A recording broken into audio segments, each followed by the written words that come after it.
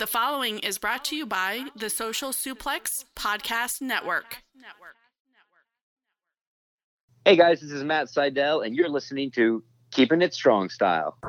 Yo, this is Rich Latta from One Nation Radio. This is brought to you by the Social Suplex Podcast Network. We present to you the Ace of Podcasts, Keeping It Strong Style. Let's go. It's the Ace of Podcasts, Keeping It Strong Style. Covering New Japan, they ready to hold it down. Jeremy Donovan and the young boy Josh. Come and hit a job out and bury all the frauds. From the Tokyo Dome over to the G1. Social Suplex is the network where we can get it done. I'ma chill and let them have it, cause this is just an intro. Keeping the strong style, 6 stars from the get-go, boy. Yeah, from Tampa Bay to the Tokyo Dome, this is Keeping It Strong Style with your hosts, Jeremy Donovan and the young boy Joshua Smith. And thank you for listening. Welcome to Keeping It Strong Style, the ace of podcasts on the Social Suplex Podcast Network. Jeremy Donovan here with the young boy Josh Smith. On today's show, we'll review the first 2 nights of the Burning Spirit Tour and cover all the latest news in the world of New Japan Pro Wrestling. You can support our show by subscribing and following the Social Suplex Podcast Network or Keeping It Strong Style on the podcast app of your choice and leaving a rating and review. You also get all the podcasts over at socialsuplex.com. Check out our Pro Wrestling Tees store, prowrestlingtees.com/socialsuplex. That's where you can get your official Keeping It Strong Style t-shirt. If you enjoy this podcast, please consider making a one-time or monthly donation by visiting socialsuplex.com/donate and clicking on the donate button under the Keeping It Strong Style logo. This week's episode is brought to you by the NJPW EXT, the only browser extension for NJPWWorld.com, with features like dark mode, improved translations and layouts, custom and shared playlists, synchronized viewing parties, and much, much more. It takes NJPW World to the next level. You can visit njpwext.us today for details. Young boy, are you ready to talk about the joyous and peaceful world of New Japan Pro Wrestling?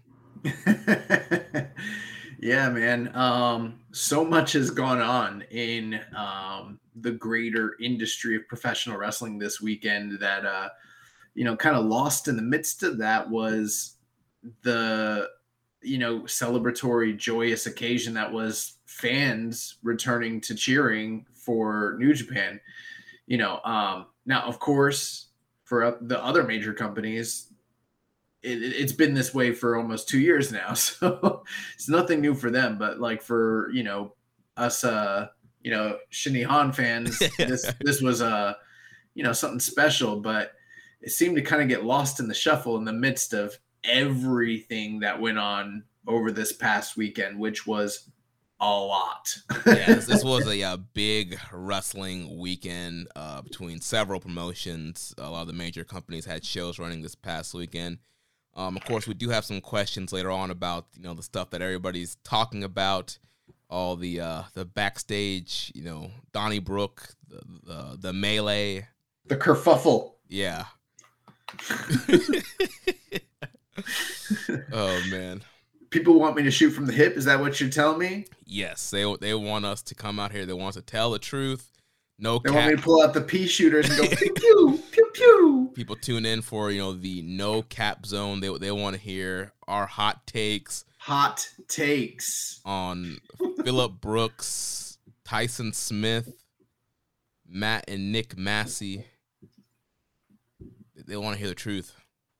Yeah, absolutely. Well, we're gonna give it to them. You know what I'm saying? Actually, I gotta be honest with you. Like, I have I don't know. I've voiced my, views and opinions on this matter so much in the other circles that we kind of travel in, people we talk to day in and day out, that I'm like kind of exhausted by the whole thing. In fact, I'll tell you this much. I didn't even watch yesterday was a holiday.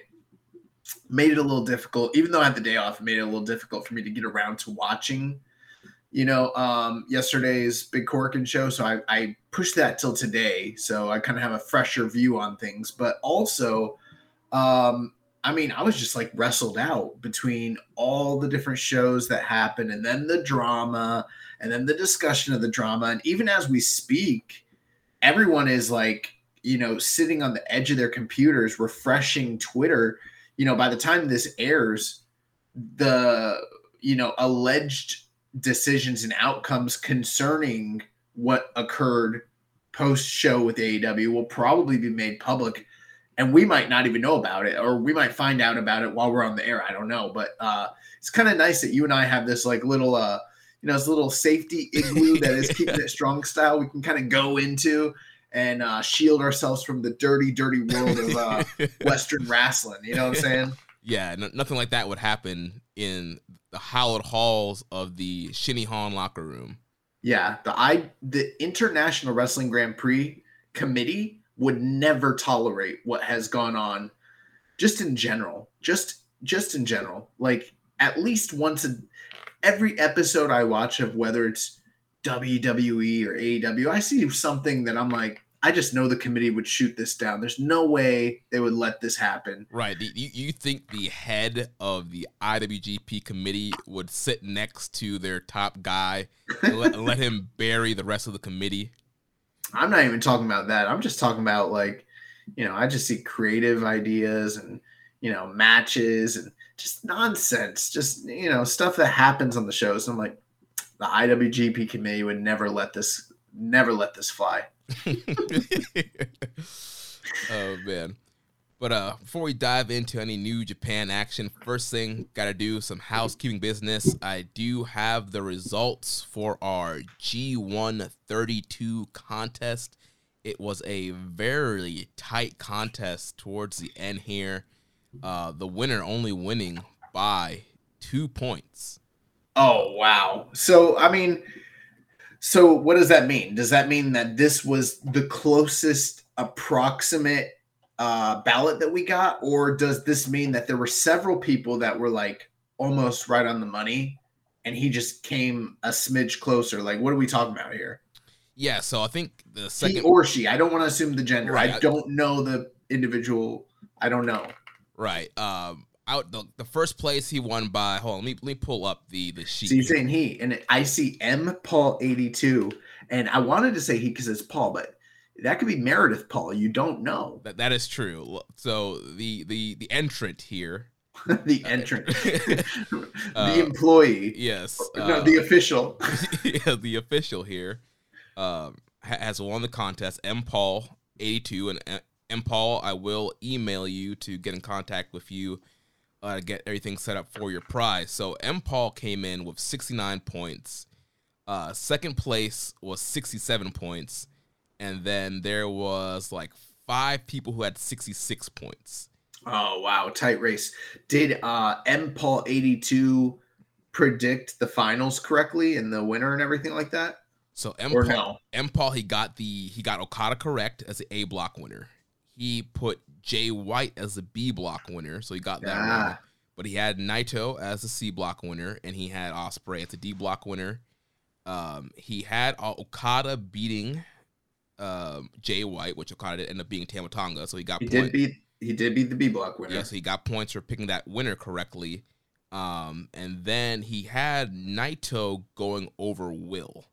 Wow. So I still should have entered a ballot because that was my final. And I mean, if I just was a little bit more accurate than them, I could have won this thing.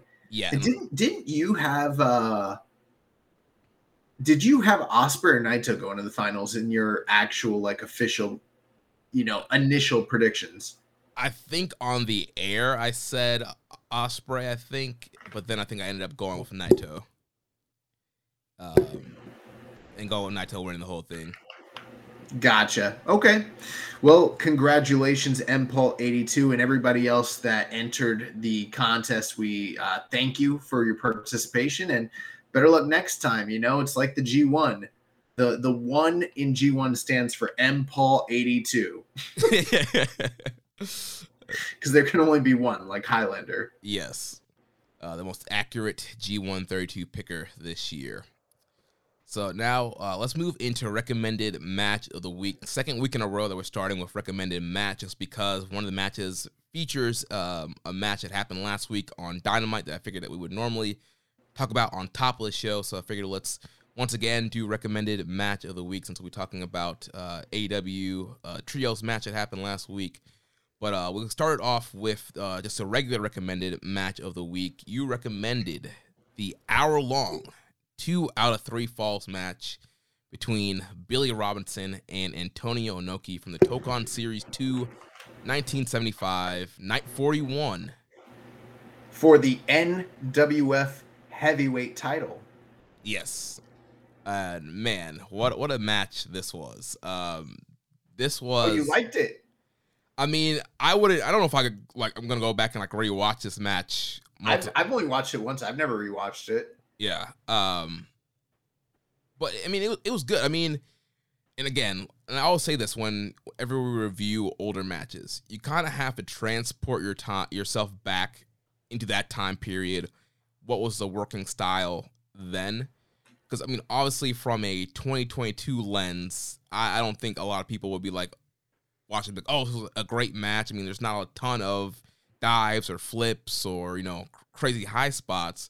When you go back into 1975, see what's kind of going around that time period, see how people are wrestling, this is a really good matchup. And I mean, a lot of times, we talked about this when we talk about strong style. People think that strong style is just the heavy hitting, the Ishii Suzuki match, the heavy hitting, the chops and all of that.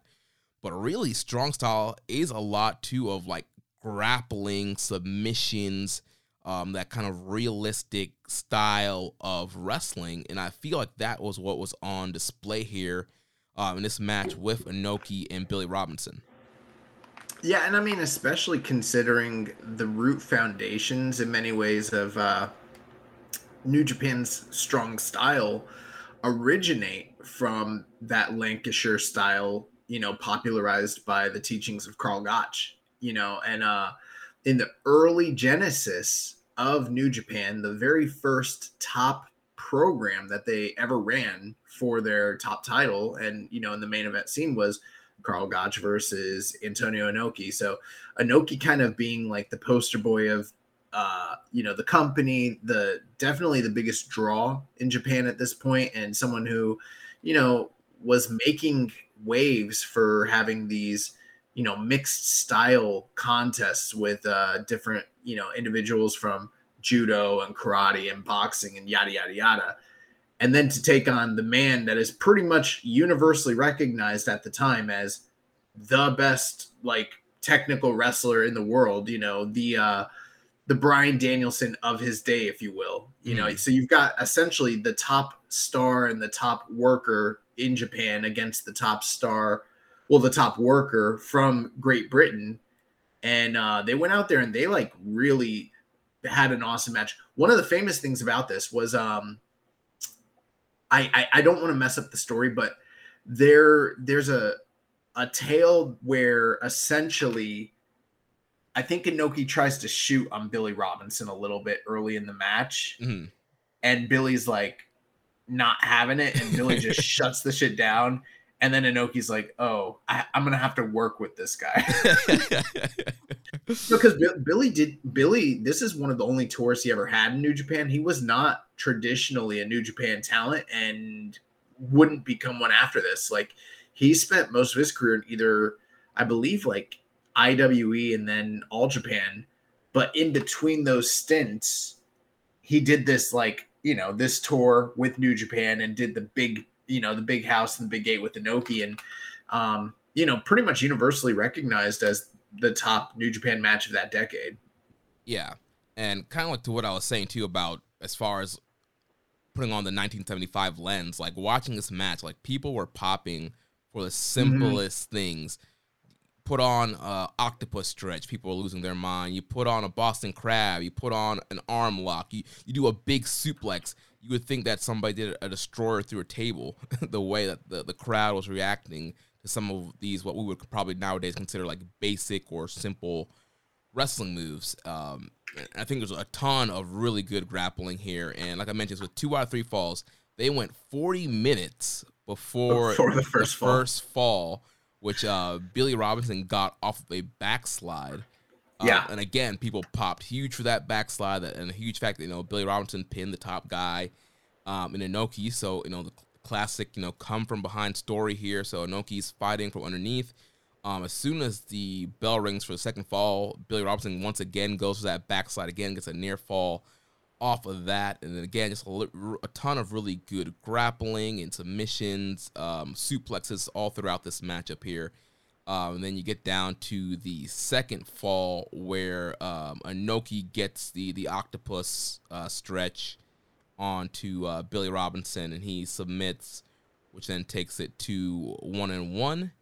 And I guess it was the Cobra twist that he did lock on there, so got it to 1-1. And then from there, time is running out. Inoki, after he got that fall, was like house on fire. He's throwing drop kick. He's doing all these, crazy kicks. It's like, his high spot kind of comeback crowds like getting behind him, going crazy. But eventually the bell does ring, time runs out, and the match ends 60-minute draw, 1 point apiece. Yeah, if I recall, the closing stretch is really great, but gets a tad sloppy down the very, very stretch. It's not as dramatic as you would maybe hope. Something like that. Maybe they mistimed the finish a little bit, but I actually have that story I was mentioning. So the story was that this came from Billy Robinson. He once said that when they were talking about the layout of the match, again, keep in mind how big these stars were and also kind of the background where Billy Robinson came from, as I mentioned, sort of like an outside guy. He's not a New Japan guy. And Inoki wanted to go over, of course, because that's what he always did. and Billy told him, hey, if you want to go over, then try to go over. And apparently Inoki did try a couple things early on in the match, but Robinson just blocked everything. The other thing too is Billy's knee was injured going into this match as well. So that's something else Inoki knew about and probably could have tried to take advantage of. But he had a lot of respect for him and his abilities and kind of protected him in that respect. But yeah, Billy Robinson wrestled that match with a pretty banged up, damaged knee, which is also kind of crazy. Wow.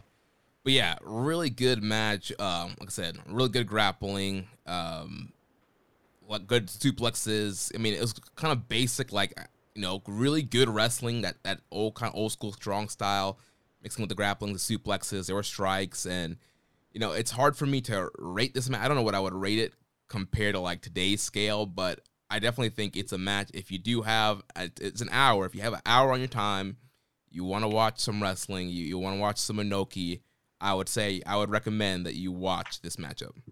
Yeah, I would say that this is probably the best prime Inoki match that you're going to find. I mean, there's a few other examples you can point to, maybe the 88 match with Fujinami, which is also an hour long, or maybe the 96 Vader match. But by and large, you're not going to find too many true classics with Antonio Inoki. But this stands out probably head and shoulders above all the other ones. So, I mean, this is probably the prime example of why he was so great. And you could probably speak to this too, Jeremy. I mean, the one thing is the crowd, they eat up anything he does, which is nuts, considering how basic it is. And they didn't do that for just anybody.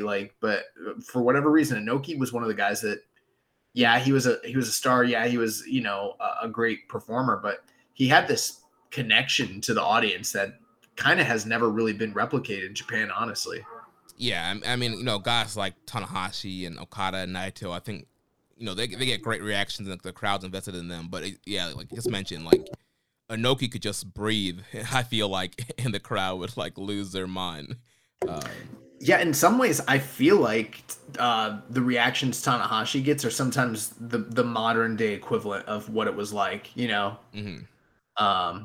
So yeah, I'm glad you got to check this out. And also speaking to that recommendation, I mean, if you are a real New Japan fan, there's, for instance, if you're a WWF fan, there's a few matches that regardless of how quote unquote great they are, you just have to see them because they're part of the mythos, they're part of the canon, and it's Andre Hogan, Hogan Warrior, Brett Bulldog, stuff, Steamboat Savage, those, the matches everybody kind of knows that are classics that really have vast importance to the company. Well, Billy Robinson and Inoki is like one of those keystone foundational New Japan matches. And it's like, if you haven't seen that one, you probably need to see it, honestly. Yeah.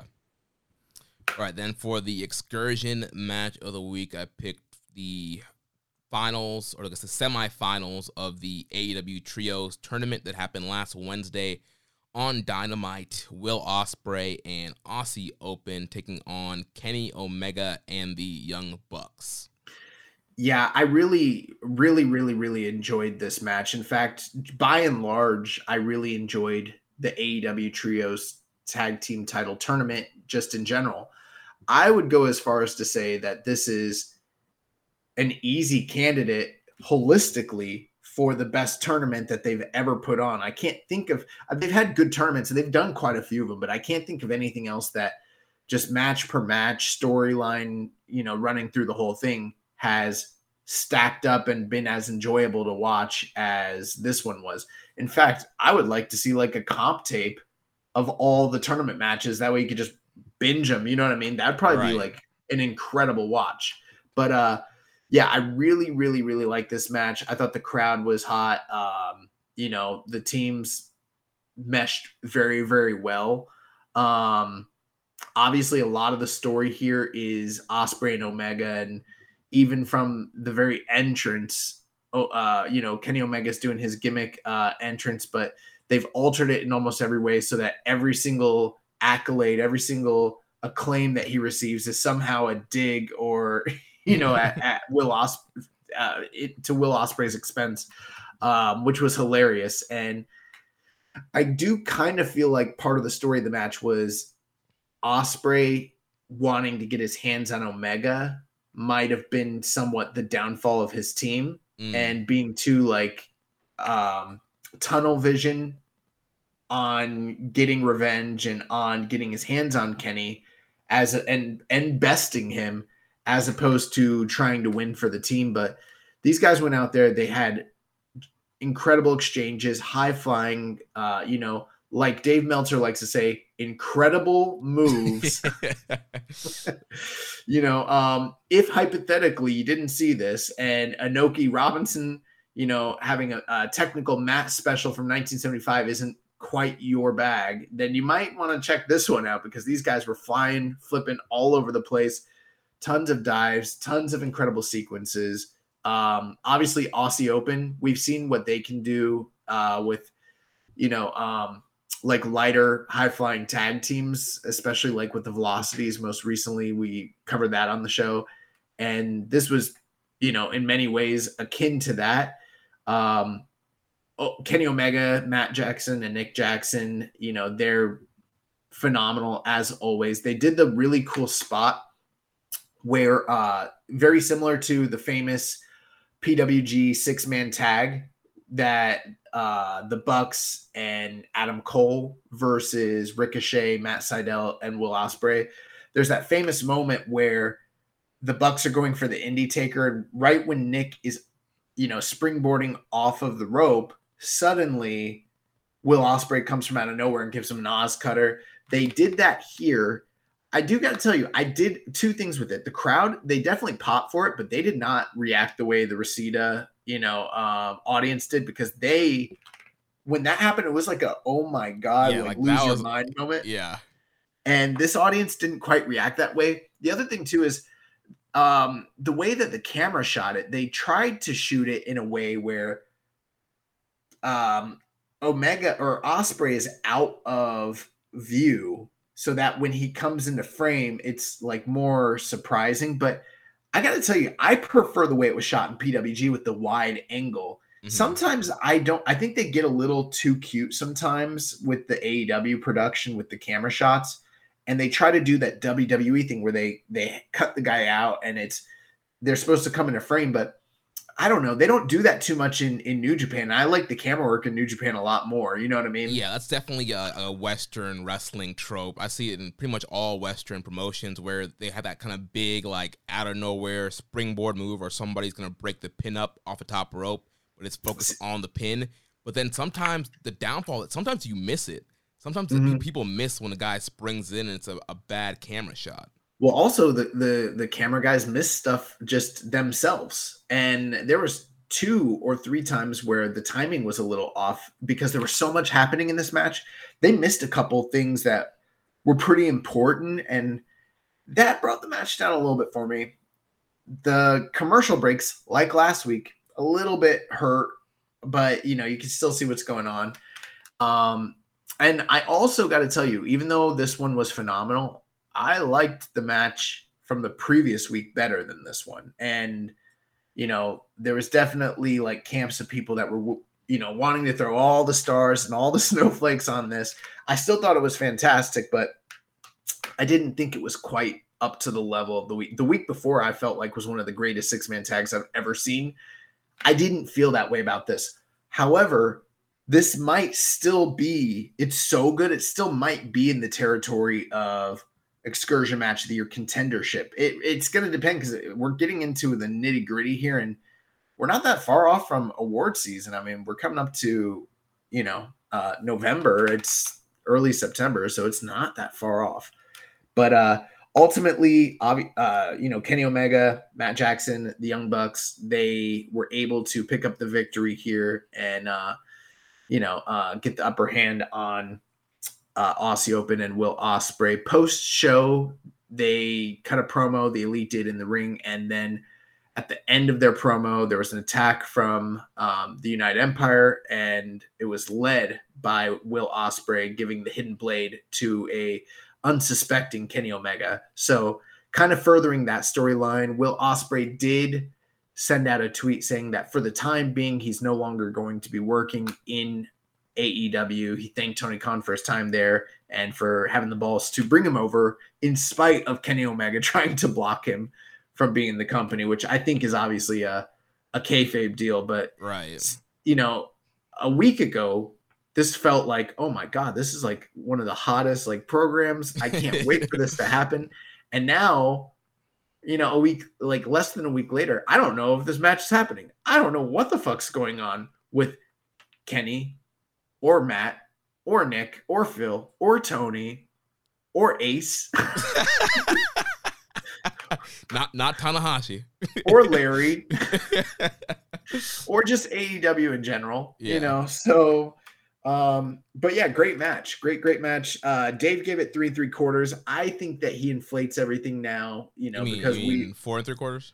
4 3/4. What did I say? 3 3/4. Gave it 4 3/4. I probably would have gone like, I think I'm like a 4 1/3 on this one. 4.333 repeated. Yeah, I love the match. I'm with Dave. I went 4 3/4 on it as well. I went 5 on the previous week's match with Death Triangle. Both great 6-man tags. I think also there's a lot of money in Will Ospreay and Kenny Omega. I think that has been proven now with just the way that the AEW crowd reacted to Ospreay in the match. And obviously when both these guys are in Japan, I think also there's going to be huge reactions and there'll be a big payoff there. Like you said, we don't know as of this recording what's going on with the status of Kenny Omega and everybody who's involved in that backstage fight on Sunday, but hopefully that will not jeopardize a future Kenny Omega Will Ospreay matchup. Nice. Well, since we're on the subject, what is the recommended and excursion matches of the week this week? So this week I have the pick for recommended match of the week. We're going to go back to 1998, night 2 of the G1 Climax. Yeah, we watched this. I recommended this. Oh, we did? August 12th, 2020. Oh, well, we're going to run it back again. I can watch it again, I guess.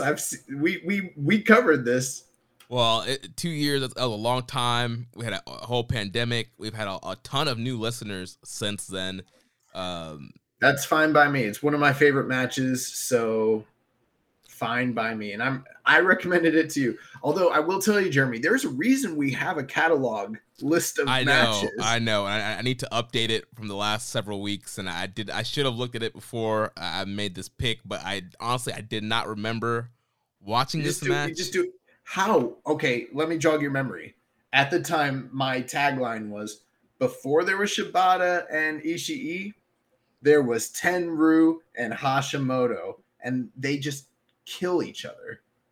Yeah, I don't know. I don't remember watching it. I can't believe you can't remember it. It's one of the most violent New Japan matches ever. Well, see, this is why we need to watch it again. I need to refresh. I think you gotta watch it again. Yeah, I am gonna watch. I try to watch both sets of matches.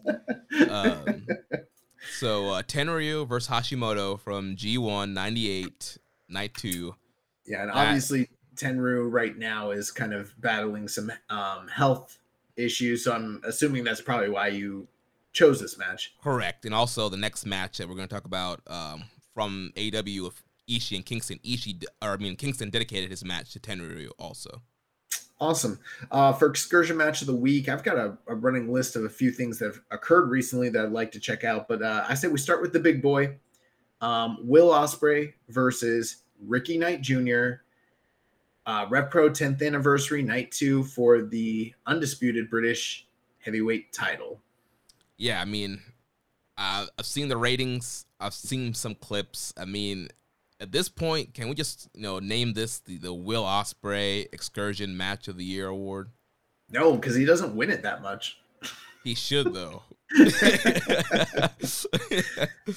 Nice. Well, let's go ahead and jump into a couple things here. So one last, I guess, AEW related thing, but it is crossover material. So on Sunday night during 0 hour, the All Out, what do you call it? Preview show? Pre-show. The main event of the pre-show was Tomohiro Ishii versus Eddie Kingston 2. And we were at AMC. I got to tell you, Jeremy, we haven't talked about this. I don't think I want to go back to AMC to watch the pay-per-views anymore. Bro, I'm not going back again. So we paid the last time we went to Forbidden Door, right? And we were like, oh shit, the tickets aren't $25. They're like $13/$15, $16. So it was like, wow, what a steal. That's a lot less than I thought they were in the past. Let's try it out. Crowd was hopping. Everyone was loud, lively. The picture was clear. We had a great time. This time, but the audio was messed up though.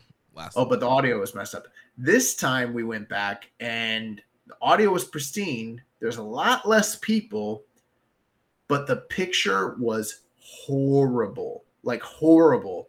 And we complained. I'm at the movie theaters all the time, literally at this theater, like at least once a week. And I'm talking to the kids, telling them how to fix it, yada, yada.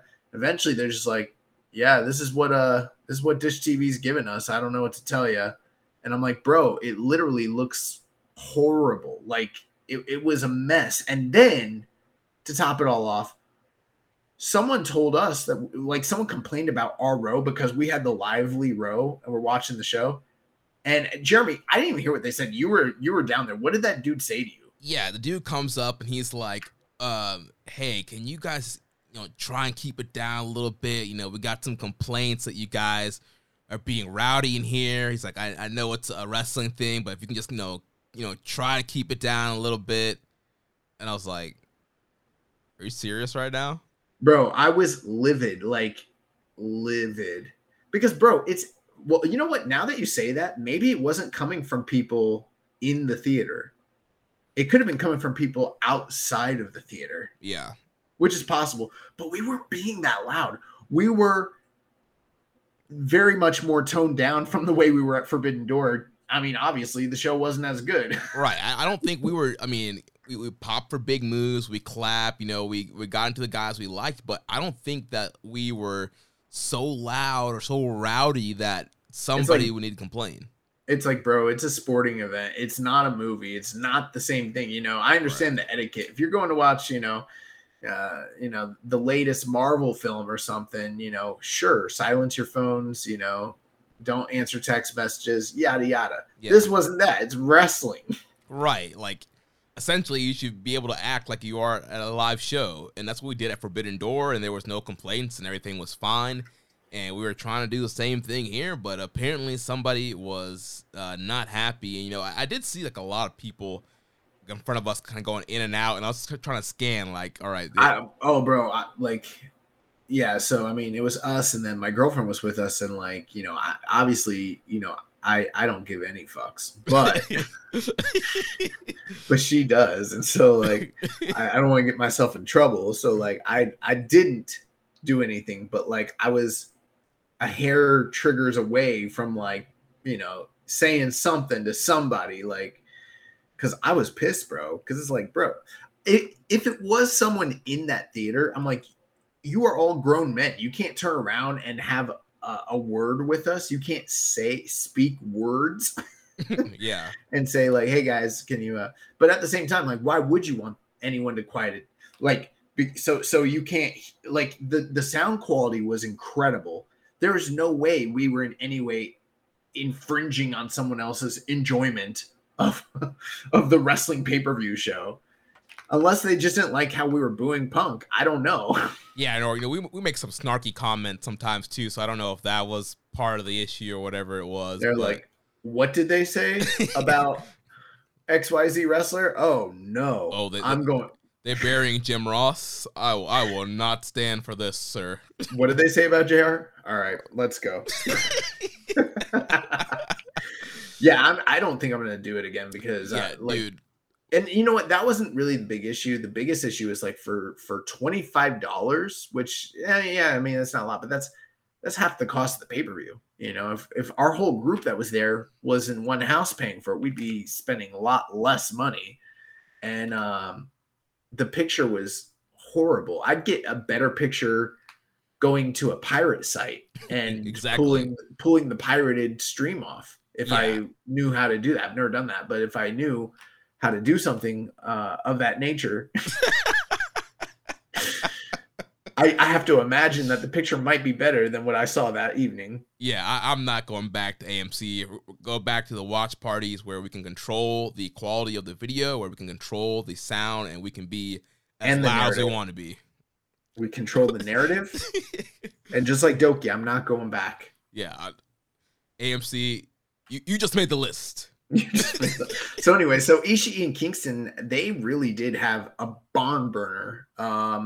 Obviously, you expect that from these guys, but I was very impressed. I thought this was a very, very enjoyable match. I mean, you guys are getting a bonus excursion match of the year review. Exactly. Or match of the week review here, but they went out there. They had the exact kind of match you would expect them to have, but they really worked hard. They really turned it up. A lot of James Boyd spots, a lot of double strikes, double lariats, double headbutts, double bumbling, falling on the ground at the same time. It was awesome. And I dig it. I want them to wrestle again. Yeah. It's also the second match. The first match was at Capital Collision, the DC. This one was better. Really? I thought this one had more time, I felt like, and I thought the crowd was hotter. I think the crowd was definitely hotter, but I feel like Capital Collision got more time. Maybe I'll have to rewatch, but I feel like I like the Capital Collision match a little bit better, but this match was great also. And like you said, exactly what you expect. Big chops, no selling, firing up. Kingston ended up getting the win back here, so now these guys are tied at 1 apiece. And I would love to see this again. You know, there's rumors of interpromotional match of this that could potentially happen at Wrestle Kingdom.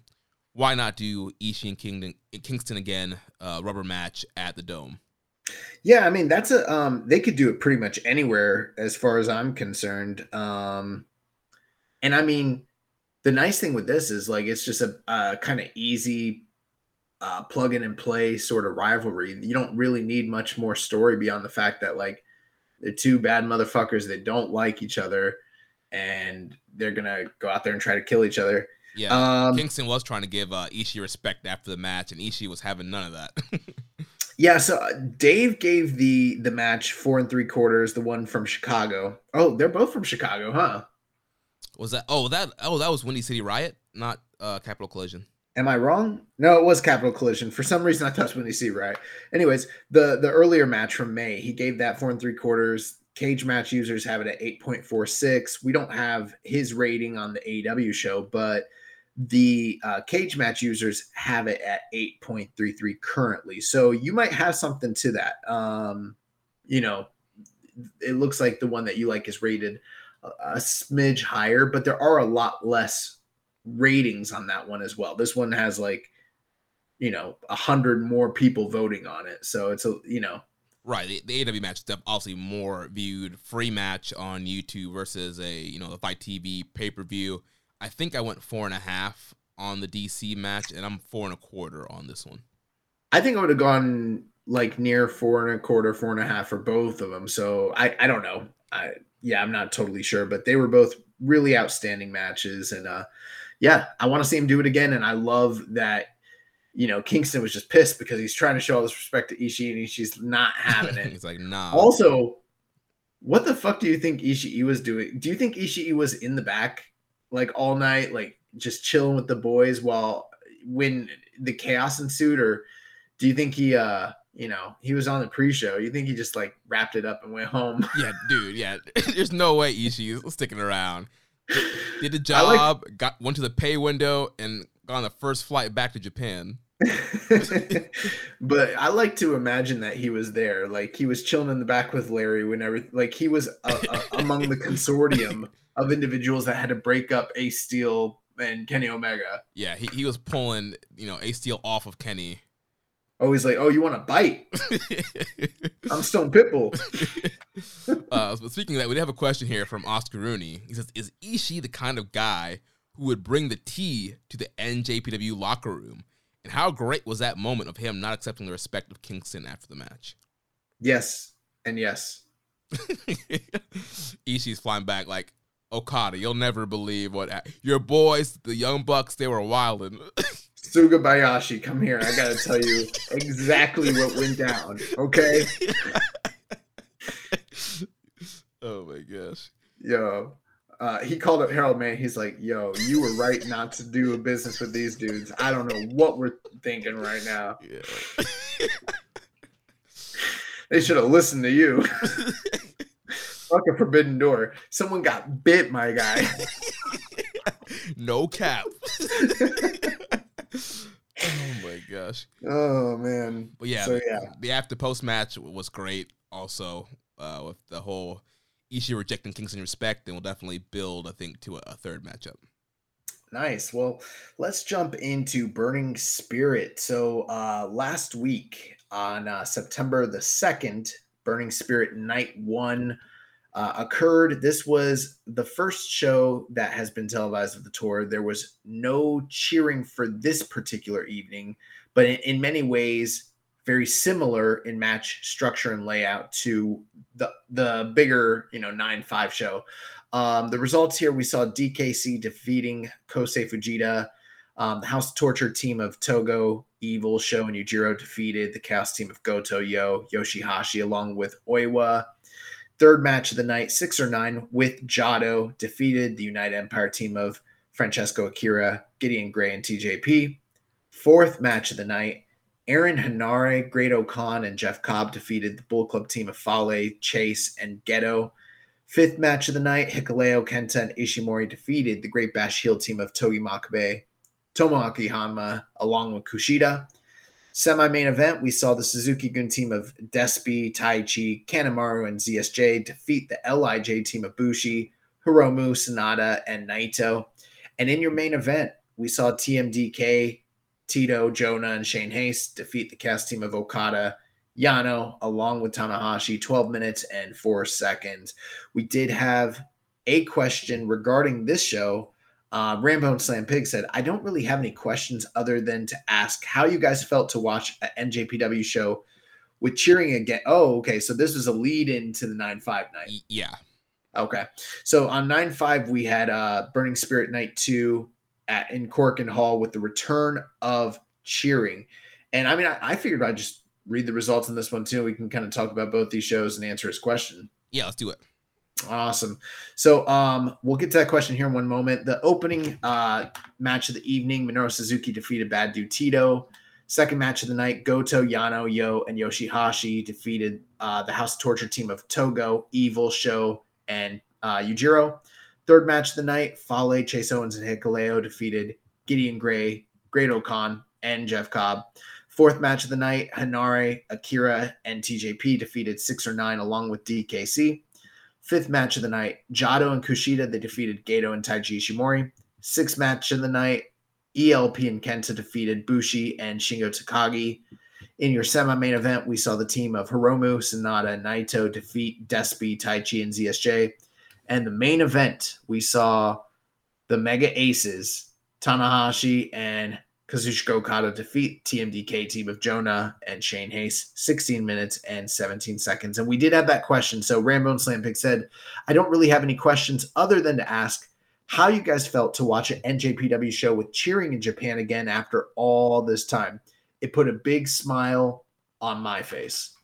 Well, Rambo and Slam Pig, it put a big smile on my face as well. It was so good to hear a vocal New Japan audience again. You know, we've been almost 2.5 years without any cheering at all for New Japan shows, all clap crowd environment. And so it was great to just see the crowd did not forget how to cheer. They were like, it was, you know, riding a bicycle. They didn't forget. They were right back like they were pre-COVID, you know, cheering for people's names, chants, and it was just a great experience, you know, from the opening matchup there with Suzuki and Bad Dude Tito. Bad Dude Tito comes out. He gets a good reaction, which I think, you know, lays precedent to what we've been saying on these tours. Even though there are clap crowds, you can tell when certain guys are getting over and when the crowds are starting to like a certain guy. And Bad Dude Tito, he got over in those G1 undercards, and the Korakuen crowd let him hear it. They were chanting. There was big, you know, Tito chants throughout the match, and the, you know, Korakuen loves underdog, and they were getting behind Bad Dude Tito. And then of course you have Minoru Suzuki coming out. We get the big Kaze ni Nare, no Suzuki incident. Huge. Yeah. Big cheer for that, and yeah, throughout the whole match, big cheers for Suzuki and Tito. And yeah, the fans were just loving it. You can tell they were energized throughout the night. Great reactions for everybody. House of Torture, they got boos, and I think it really helped their match to actually have people boo them. You know, they're doing all this stuff to get heat, and now they're actually getting the heat, which I think makes their matches a little bit more watchable. Mm-hmm. You know, big special moment there with Okada's entrance and Tanahashi's entrance. There, the crowd just, you know, erupting when those guys coming out. Big reaction for Jonah as well. Crowd was really digging him again. Jonah, another one of those guys that we talked about. He got the oohs and ahs during the clapping, but that Korakuen Hall crowd, now that they could cheer, they were all behind Jonah and getting behind him during this match. Damn, dog, you ran down the whole show. Sorry, man. Just outside about this show. Yeah, I could tell you were really digging it. No, I echo your same sentiments though. I really did enjoy the show. You know, I gotta tell you the truth. For me, this was essentially like a spruced up Road to show. Like there wasn't. I should take that back a little bit. I felt like after they came back from intermission, the like last 3 matches of the night kind of kicked things into gear and probably elevated it to a level that was slightly above that. But by and large, there wasn't like too much to really sink your teeth into. Like there wasn't big angles, post matches, promos, anything like that. The meat and potatoes of the show was we're going to have matches that are previews, but the crowd is going to cheer. And the crowd took like something that was, you know, it was like they took like a pack of ramen and they decided, well, like, let's crack an egg into there and let's throw some broth into there and like, let's put some aromatics and, you know, throw some mushrooms, some protein. Yeah. And like, all of a sudden it's like, damn, this is not the, you know, Maruchan's top ramen I was expecting. Like this is some gourmet shit. And that's kind of what this show is like. They had half the capacity that they normally would have for a Korakuen show like this, and they spread everybody out, but they sounded 2 times louder than they normally would, which was really, really cool. So, and, you know, kind of comparing the 9-2 show, the 9-2 show has all the same talent. The matches aren't that different. The length of the show is about the same. These shows are very similar, as we're used to New Japan doing when they're on tours like this. But like the experience of watching the 9-2 show versus watching the Cork and Hall 9-5 with cheering was night and day, like wild. Yeah, not gonna lie. Also, we don't have English commentary live for these shows, right? So that 9-2 was kind of a rough watch. I mean, I love Japanese commentary from time to time, but you kind of get spoiled when you have Kevin Kelly all time, and so we had. Oh, go ahead. Well, I was going to say the other thing, too, is we're kind of used to on tours like this, when they're having all these previews and these like mini builds, they don't usually do something that's earth shattering necessarily. That's rare, but they usually have like kind of running storylines. You know, maybe they'll do a bit where 2 guys are in a feud and they'll start attacking each other after the matches, and that will kind of run through the tour. And you're like, oh man, this program between, you know, whoever is really hot. We didn't get anything like that on either of these shows. They're kind of holding back on that stuff. So, you know, it really is just like we're doing previews of the matches. So comparing the 2 shows, it's like there's not even anything on the 9-2 aside from like, you know, it's fine. It's good. The thing I liked on the 9-2 show more than anything else, honestly, was DKC and Kosei Fujita in the opener, which I thought was pretty cool. Yeah, that was really good. DKC keeps getting better and better. I'm really interested to see where he's going to end up with his career. He was a guy I was kind of questioning about when he first kind of went into the LA dojo, but he's been killing it and had a really fun match with Fujita. As far as all the things you mentioned, I noticed when Badu Tito first walked out, he wasn't getting any reaction. They were very quiet, but it might be because they don't have big screens where you can see the person coming out, and they probably didn't recognize the music. I don't know if he's ever come out with his own music. Right, that was the first time that he's ever, at least on New Japan proper, that he's come out with his own music. Right, and he started to get a reaction, but one thing I noticed was once he got in the ring and he started doing the flexing, and he got up and he like started doing the posing, and he got up on. I'm like, this guy's got dude. Yeah, bro. Like, if we know anything about, like, you know, Japanese wrestling audiences, they love a big motherfucking American who goes in a singlet. In a singlet. They love dudes like that. And I was like, man, this guy's really got a presence about him, like, and the crowd was eating it up. So even if at the beginning of the show they weren't into him, by the time like 30 seconds into him being in the ring, they're like, oh yeah. Tito. Yeah. But Suzuki, when they did the Kaze Nino, that was the perfect, you know, first guy to come out to get the, you know, excitement going. And we haven't had a singles Suzuki match in quite a while in New Japan, or at least in New Japan, in Japan. He sat out the entire G1. So this kind of feels like it's been a while coming. And that was pretty special. One thing you didn't mention, so Tanahashi coming out, that was special. He got a huge reaction. Obviously, he's crying like he always does. Cried after the match. Okada, when he came out in his regular duds, but they had like a black light. And when the black light was on his current robe, it like turned it white, but then like had like an Okada on the back of it or something. Yeah, it was really, Rainmaker. Oh yeah, Rainmaker. It was really cool. So kind of mixing in like the old, like, you know, jacket effect that he had with his previous attire into the like new robed attire. So that was cool. But the thing that stood out to me the most for all the fan reactions was when Naito came out in the semi-main event. And, you know, we give him grief.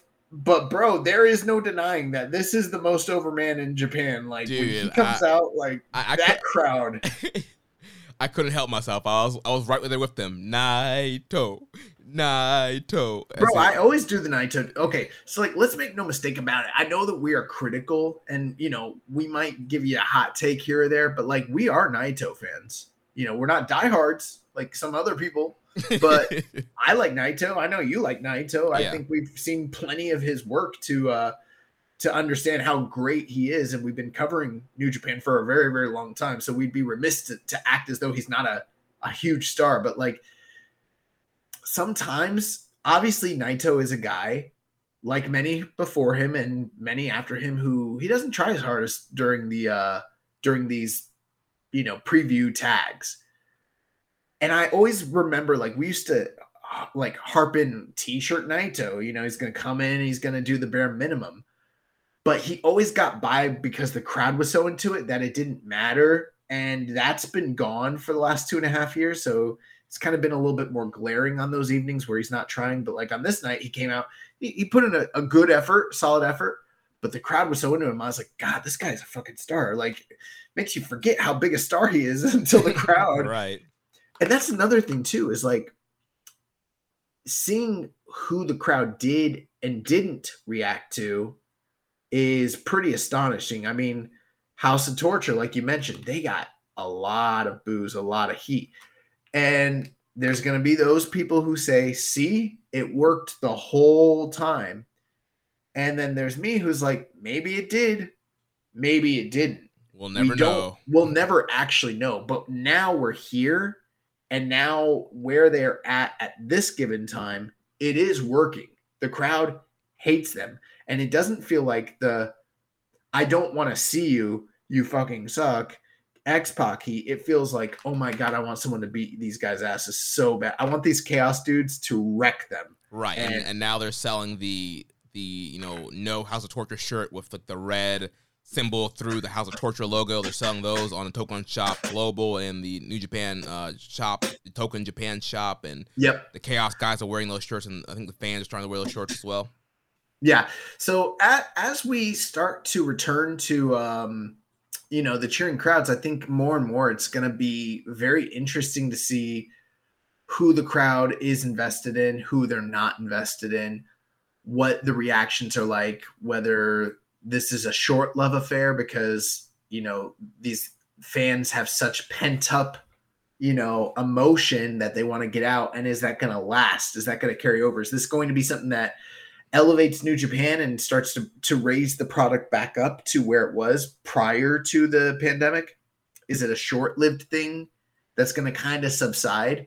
It's really hard to know, and it's going to be very exciting to see how all of it plays out. Yeah, I think one thing to keep in mind, too, this was Korakuen Hall, so you probably had your diehards of the diehards here, and Korakuen's usually one of the most energetic, you know, crowds that New Japan goes to, and yeah. So totally expect that reaction. I think the real test, the real test is going to be when they go to one of those, you know, quiet, far out cities. You're wrong, Jeremy. That's not true, because those people also haven't had the opportunity to cheer. And so the first time they go back, they're going to cheer. The real test is the next time. Can they do it again? Yeah. Forgot about that. Can they make sure the pops don't stop? Yeah. What happens when the pops stop? The other thing I noticed, though, too, is that as these crowds have become very accustomed to clapping, that now they've always clapped, of course, but clapping has become ritualistic in a way to where it's like certain things elicit an automatic clap response, you know, in a clap crowd. That kind of persisted here a little bit, even though they were able to be vocal, and they definitely were. They were definitely lively and cheering. This Korakuen crowd was still working in the rhythmic claps, and not just in the classic sense, but like pretty comparable to what we've been seeing from the clap crowds. So I'm wondering if we're sort of in this interim period where it's like, we're allowed to cheer now. We're going to do that, but I kind of like clapping. I've been doing it for 2 years. Right. We saw that with the Francisco Akira chant, you know, with no chant. It was just that clap cadence. And now they're like, Akira, and saying it and clapping at the same time. It was pretty cool. Yeah. And I like that. I've always liked the clapping. I mean, I think that's cool. So, I mean, if that's something that sort of becomes ingrained into the culture of how they cheer and express themselves as fans, I think that's a great thing. Yeah, definitely. You know, and kind of unique too. Yeah. Overall, I do have one criticism though. What's that? I don't want to pretend here and sit here and pretend to know the business side of what they were doing and what options they did or didn't have as far as unrolling the cheering. You know what I mean? I don't know. I can't play Monday morning quarterback and tell you what they should or shouldn't have done. But there is a part of me that feels like this was special, but wouldn't it have been more special if they did it on a big show the first time? You know, like I, for instance, just kind of give you an example. Like, what if they'd been able to do it at the G1 final? You know, and then instead of this being the first one, this would be like the first Korakuen where they're cheering. We already got it on the big, you know, at Sumo Hall or at the Budokan or whatever. And I'm not saying they should have held it off till the big show at the end of this tour. That would suck. But, you know, it kind of feels like a missed opportunity not being able to do this on a bigger stage. And it feels like, you know, maybe this was the only chance they had. So I can't criticize them too hard for it. But it's sort of like when they brought Kushida back in sort of a low-key way. And New Japan has a tendency to do things like this. They do the more conservative option. And, you know, maybe it was more conservative to try it out in Korakuen, you know, before they start going. And that's fine. But sometimes I like when they're bold. I like when they do big things on big shows, big moments. You know, look at WWE this past weekend, like how incredible that Clash at the Castle was. I'm not saying that need to be that, but like, you know, when you have a big stage moment like that with a huge audience and crowd, how much better would that Ospreay and Naito Okada match had been? Or even what if all three of those shows people have been able to cheer? Right. You know, how much would that have elevated Tama Tonga and his attempt to beat, you know, Okada? You know what I'm saying? So yeah, I don't know. Yeah, it's kind of hard to really fully criticize because again, we don't know what their options were, what the restrictions were. I know certain cities, certain buildings all had their own rulings and what you could do, what you couldn't do, and so right, and that's why I don't know. Right, but I do agree. I mean, I do think it would have been better to do it on a bigger show, or even if you're going to do it here at Korakuen, maybe they could have loaded this Korakuen up a little bit more. Also, you did have, you know, that big Suzuki singles match with Bad Dude Tito, but then everything else was just kind of previews, and I get it. They're trying to build to Burning Spirit in Kobe at the end of the month. They're trying to build to Declaration of Power in October, but I still feel like they could have done some other singles matches. Like, why not do Okada versus Shane Haste? Why not do Tanahashi versus like whoever for this first show? Right. Yeah. And I mean, there is something to that. There's also the other side of it. It's like, well, why do you want workers to not have the opportunity to be on that first big show, you know, with cheering crowds, you know, you monster. I mean, they could have easily tightened up some of this stuff. They could have made some stuff 8 or 10 man so you can make room for a couple more singles matches. I'm not saying remove anybody from the card. I'm thinking shift some people around and make some, you know, special singles matches. Definitely possible. Definitely. I mean, I feel like, just look at like Jado and Kushida. Maybe you have Jado and Kushida team up with Bushi and Shingo to take on the combined Bullet Club teams of Gedo, Taiji Ishimori, ELP, and Kenta. You know, or something like that. I don't know. But any key takeaways that we haven't discussed on the show or about this show? Like I said, I really liked the top 3 matches. I thought ELP and Kenta against Bushi and Shingo was pretty enjoyable and was sort of like where the mood shifted on the show. Yeah, that's another thing. ELP, he has his hair cut like Shingo, has a new shirt. ELP is my daddy in the LIJ Shingo font. Yeah, I was like, oh, is this guy like just jumping on the, you know, the modern mullet bandwagon? I was like, oh my God, he cut his hair like freaking Shingo. Yeah, and then the ELP is my daddy's shirt that he gave to Shingo at the beginning of the match, which Shingo was not happy about and threw it into the crowd. And you know what? So far in all their interactions, he seems to have Shingo's number. Yeah, I mean, the shirt is not a lie right now. ELP is owning Shingo right now. Pretty much every interaction, ELP is either beating Shingo or their team has gotten the win. How about this for an interesting take? I saw someone that mentioned that they were a little disappointed in the lack of crowd reaction to Shingo. And, I didn't give him that much thought, but then I saw the tweet and I was like, you know what? Maybe they didn't give him this massive ovation the way the other big stars got it. And, here we are sitting here for that year where he carried the company, was the top guy having all these incredible matches. Clearly the crowd was into him with the claps and everything. But I'm wondering if maybe because his station has lowered over time, the investment isn't quite where it was when he was champion. Or could it be that even though he is like, people really like him, they don't see him at that level and they never did. And it's something we weren't privy to because we were in a clap crowd environment. Right. Yeah. That's the disadvantage of the clap crowd. I mean, there's only so much you can tell. I mean, you can tell when they do like somebody, but it only goes so far. And like you said, I think the crowd, they do like Shingo. I would say he's one of their favorites. He's a part of LIJ, the top faction in New Japan right now. But yeah, when you compare his reaction to Tanahashi, Okada, even Jonah, a newcomer on the scene, Shingo's reaction wasn't that way, and it's kind of hard to know exactly what it is.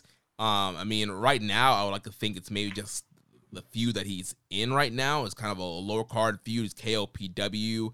I mean, you look back to like when he was killing the junior division and had all those great matches in Cork and Hall. He was getting big reactions then.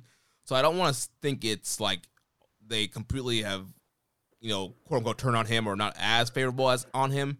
Yeah, no. And I don't think that this is, you can't just label somebody off of one reaction on one evening. That's nothing. But, there have been, like, for instance, when they took the belt off of him, the Western reaction, especially from the hardcore New Japan fan base, was like, what are they thinking? This is crazy. This is our guy. He deserves so much better, blah, blah, blah.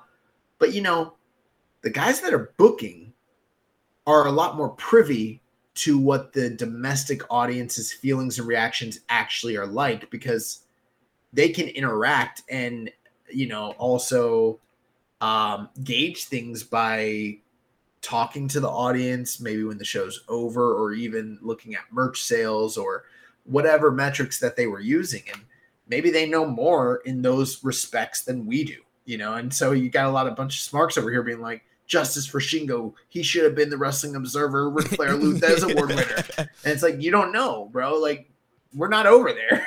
Right. So I thought that was interesting, but I really liked this match, and I am looking forward quite a bit to ELP and Shingo. Obviously, the feud that's ongoing between Suzuki-gun and LIJ has been pretty riveting. We're leading to that tag match between Sonata and Naito against Dangerous Tekkers, and I feel like that's really heating up. I thought that this match, the seventh match, the semi-main event, for me, that was match of the night easily. Big recommend. It's one of the more enjoyable tags I've seen in New Japan this year. And I really loved the finish where they subverted expectations, where Taichi starts to go into the sequence where he rips off his pants. And right as he's going into that sequence, Sonata hits him with like an O'Connor roll and like rolls this man up and beat him.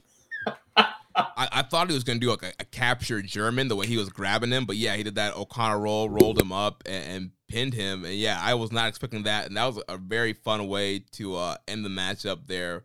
Really fun, creative finish. But yeah, the interactions between all six of these guys is so good. And they're building up these feuds here. Seems like we're going to get another Hiromu Despy match. And then later on this tour, we have Dangerous Tekkers versus Sonata and Naito. And we know Sabre and Naito have kind of been like on and off feuding this year, and just with their interactions and kind of their pre-match and post-match kind of antics has been fun to watch also. Yeah, plus if I was going to see these two teams do a preview six-man and if there were any juniors that should join them, I mean, tagging on Hiromu and Desperado never hurts a match, so that kind of helped things too. But I'm loving the fact that like Zack Sabre Jr. is just he just has this chip on his shoulder and he's so frustrated because he's done so good in all these tournaments all year, but he just seems to be unable to win the big one. It's kind of eluding him, and Naito pinning him in such quick fashion during the G1 is eating him up, and he's so pissed about it still. Yeah, and I feel like he's trying not to let Naito get to him, and he's trying to play. He's trying to be tranquilo, but then it just gets to a point where he loses his cool, pops his lid, and just goes off, and I think that's his downfall in these matches. Speaking of tranquilo, I mean, did you peep those tears from Naito when he came out, when he was coming through the crowd? Yes. Listen, I've always said it, and I will continue to say it. Tranquilo is a grift. This guy does care about you. He can pretend like he does not care, but he does. He cares about you, and not only does he care about you, more importantly, he cares about what you think about him. Right. So, yeah, that Tranquilo shit, that's all grift. Yeah. Some other quick things here. We had a couple people showing up for the first time, or the first time in a while. So Hikuleo made his return to Japan on this tour. Previously as a young lion, he did some tours in Japan before the pandemic. More like a young gun. He was part of the Bullet Club. He wasn't quite a lion, but he was definitely one of the young guns of the Bullet Club. Yes. And then Gideon Grey makes his New Japan debut with the United Empire. And I feel like Gideon Grey got some good reactions in his Korakuen match. And well, he's hilarious. Yes, this dude, oh my gosh. In fact, he was one of the standouts from the night previous where I saw him. He was teaming up and he was involved with that 6 or 9 6-man tag. And they did the spot where, he's in the ring with Taguchi, and Taguchi is, just lays him out. He goes to the corner and he starts hyping up the crowd, and he's letting everybody know he's going to give him the Bumbaye. And he's really into it, and he's going crazy, and the crowd's going crazy. And Gideon Grey just laid out on the mat, and then he's like, hyping, and then he's like ready to do it, and he looks over, and this man is still just laid out. And he tries to hype them up some more, hype, and then he goes for it. This man is just straight Jay White-ism. Like, he is just completely laid out. He's giving him the sell of a lifetime. He's not moving, completely sprawled out on the mat, and Taguchi's like, what do I do with this? So you probably should have pinned the guy. And I don't remember exactly what happened next, but I'm pretty sure Gideon Grey was playing possum. Right, yeah. He got up, got the advantage, and, point to his head. He's like, hi, I got him. Oh, I'm smart. Yeah. And he did some pretty funny stuff in this match, too. So I'm all for Gideon Grey being involved. I think he's a guy that, he's kind of toiled for years. He's got the respect of his peers, and he's slotted appropriately because, like we said before, Hanare being at the bottom of this group doesn't make a lot of sense, especially with the push they gave him in the G1. Now that you've got this guy slotted beneath him, that kind of gives him a little boost, a little bit of an elevation. He's not the designated pin eater. That's clearly Gideon Grey or one of the juniors, whichever's more appropriate. Right. I'm sure Hanare is probably really happy about that. He's like, wait, I'm not eating the fall tonight? No. Also, one thing I liked about this match was seeing the two best pure strikers in New Japan go head to head. That would be Aaron Hanare and the DKC. Yes, yeah, the DK Fire was alive and well in this matchup with those big chops that DKC likes to throw. And yeah, Hanare, man, those Muay Thai strikes, nasty. Yep. I don't need to see Gedo and Jado anymore. Yeah, I mean, I'd be perfectly happy with those guys staying in the back. I'm also getting to the point where, I don't know if I need to see Great Bash heel anymore either. Yeah. Yeah. Yeah, it's getting to that point. But yeah, I mean, like you mentioned, some of these newcomers and returning, people that you mentioned have been pretty impressive. The other one that we haven't made mention of is Shane Haste, who he teamed with Jonah on night 2 in the main event against Tanahashi and Okada. And I thought, I don't know, man. I've always felt this way. Shane Haste is the anti-Mikey Nichols. I think he's a guy that has great presence, a great look, gets good reaction. We never saw that from Mikey Nichols ever while he was here in this company. Yeah. But I would say, though, he didn't get a big reaction, though, from the crowd at first. Not a big reaction, but I felt like he is seasoned enough, and I've seen him do this plenty of times in NXT, where, yeah, he didn't come in with a big pop, but as the match progressed, he was able to get people, invested in what he was doing and into him as a character a bit. Like, I'm not saying this was a star-making performance, but they weren't apathetic to what was happening to him or by him in the match. They became invested and he knows how to work a crowd. Yeah, and so he definitely did that here in this match. But yeah, it was good seeing him in Japan, and I think he gels really well with Jonah and Bad Dude Tito. I think they're a cool unit. Looking forward to seeing what they're going to do with these guys. I'm sure that him and Nichols will probably be in World Tag League. But it's a fun addition to have. We always talk about wanting to have new units, new factions to shake things up. We had United Empire the last couple of years now, but it's cool to finally get TMDK formed and in Japan now. It's also rare to see Tanahashi and Okada pick up a win when they're teaming together ever. So yeah, that was cool. And this main event was very similar to the main event we saw on the 9-2 evening. But when you take out the other participants, namely Yano and, once Yano is out of there, I'm sure Bad Dude Tito's not there, but once you take Yano out, I felt like the match became a lot more enjoyable. And so I preferred this main event over that one by quite a bit. And like you mentioned, the crowd is so into Jonah. I am still wondering where we're going with Jonah, if this is a guy that's, on his way back to Orlando, or if he's going to be sticking around. Hard to know for now, but I like the interactions with him and Tanahashi and him and Okada. And I dug this main event. I thought the top 3 matches of this night were all very good.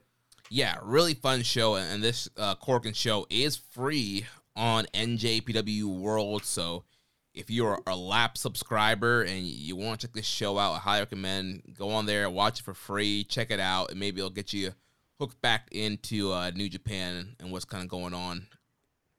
So we have some questions here concerning the show.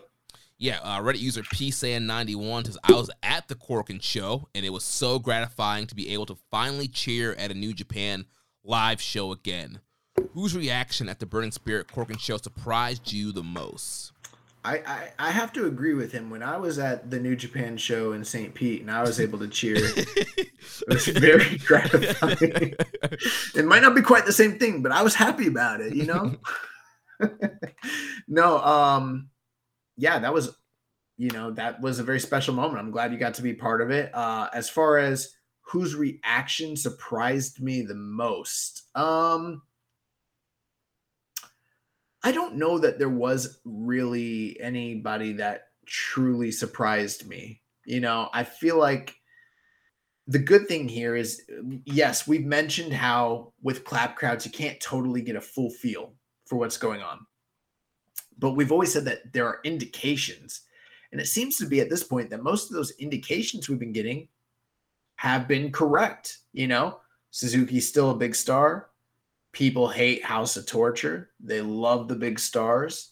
They're still invested in everybody else. Like there was no we're in Canada and this is Bizarro World type of reactions.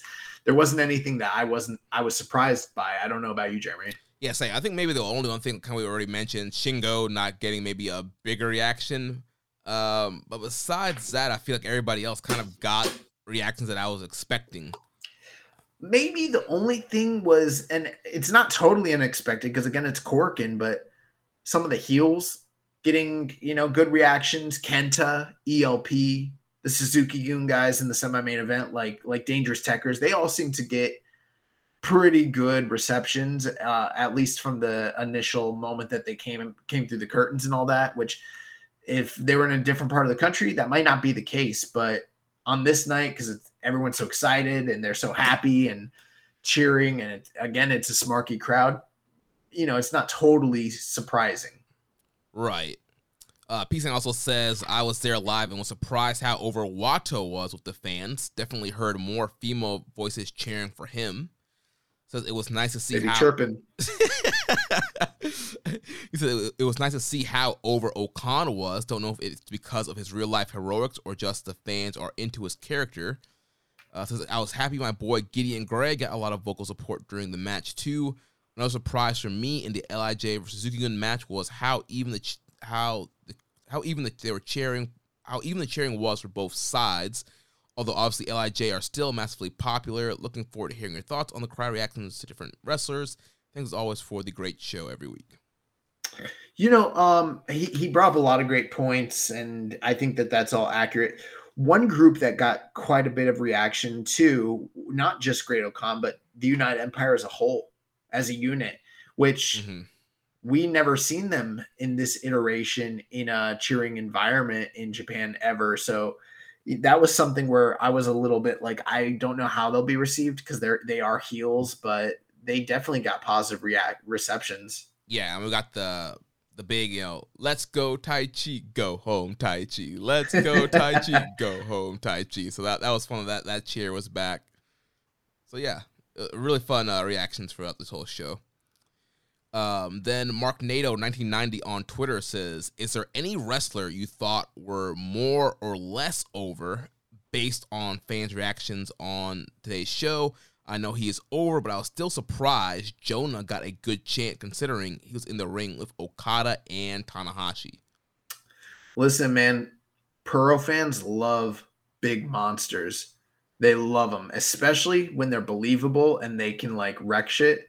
And sure, New Japan's had some big guys. You know, they had their Archers and their Fales, but like, when's the last time they had a really believable monster? Like a guy that not only is big, but also believable and very legit looking and is pushed in that manner. Like, you know, it's been a while, but you look at their past, and regardless of how these people are remembered in history, there were times where they were fucking over Bob Sapp, Brock Lesnar, Big Van Vader, Bam Bam Bigelow, just, Scott Norton, just name a few. And those guys were, Andre the Giant.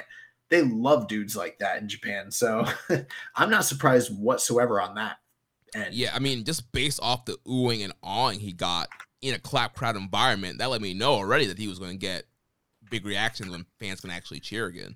Now, if he hadn't have pinned Okada, I don't know if the reaction is like this, to be honest. I'm sure he'd get some, but like I think a lot of this is goodwill based off of that huge victory too. Yeah. As far as people that were more or less over, the only one I will say, and I think we mentioned this point a little bit, but the heat that House of Torture got when they came out was like pretty impressive. Again, that also could speak to these people wanted to boo them for years and they couldn't. And now maybe the reason it was so like hot when they came out is because these people really hate them. They've been waiting for this moment. Two and a half years of built up hate and frustration was able to come out. Yeah. But that leads into his next question. It says, are you surprised with the fans booing House of Torture? I know they're heels, but fans seem to be respectful a lot of the time. Is it go away heat? I didn't perceive it as go away heat. I perceived it as, make no mistakes about it. There's a lot of heels in New Japan. People that are rule breakers, people that do, and there's shades of gray. There's tweeners, face-leaning tweeners, heel-leaning tweeners, people that are, like Bullet Club who are heelish. They're bad, but they're not like, just outright always completely evil. Right. What I mean? They're more like opportunistic, kind of cool heels. But then the subunit of House of Torture, these guys are just nasty cheaters that just are disrespectful and yada, yada, yada. So given the fact that they are probably the farthest, on the spectrum to being a bad guy that you could possibly be at this current time in New Japan, I didn't perceive the booing as being go away heat. I perceived it as being the proper reception to the character that they've been portraying this whole time. Could I be wrong on that? Yes, I could. My perceptions could be off. That could have been literally the people being like, fuck you guys, we don't want you here. Right. Get off the screen. I don't know. Based on how they were booing, it felt like we're at a pro wrestling show. We're going to boo the heels. The other people are doing a big thumbs down. Like, boo. Like, they were like, to me, it felt like they were like being a part of the show. Like, all right, here comes these heels. We're going to boo them. We're going to get into the show. We can cheer and boo again. Let's get into it. Let's boo them. So to me, this one night, it did not feel like go away heat. But he did bring up a good point. That is rare. in Japanese wrestling. Like most of the time, even when they don't like people, they rarely boo unless they do something specifically to elicit the heat. These guys didn't do anything like that. They just walked out. They walked out with the dog kennel cage, and they were like, "Oh hell no!" You know, maybe we're not Japanese. We don't know everything about the culture. Maybe that was them rioting. Like that was their version of like, you know, just letting them have it. I don't know. Yeah, peace saying anyone. Let us know. Let us know what the deal is. Let's see. Also asks, what do you think is the best amount of members in a faction? Do TMDK need a junior to go with heavyweight and tag team? I think in New Japan specifically, given the way that their roster is set up, long term, if you're going to expand and have, you know, a foothold in the landscape of New Japan, yes, you probably need those things. The other thing too is if you are a quote unquote unit, a faction, and Gedo the Booker is wanting to find guys from the outside that they can plug into an open spot, what better way to do that than to incorporate them into a faction that already is there, that doesn't have, you know, a junior tag team or a junior heavyweight or whatever, or a pin eater. So that stuff does make sense to me. At the same time, maybe that's not the goal of the group. Maybe you are like, for instance, like the Shield, you know, or the Freebirds. You're just three dudes who are, you know, a completely unique sort of deal, you know, and that's fine too, if that's what it is. I mean, House of Torture only has right now like 4 guys, but they're a subunit. My feeling though, to kind of answer the question, I feel like,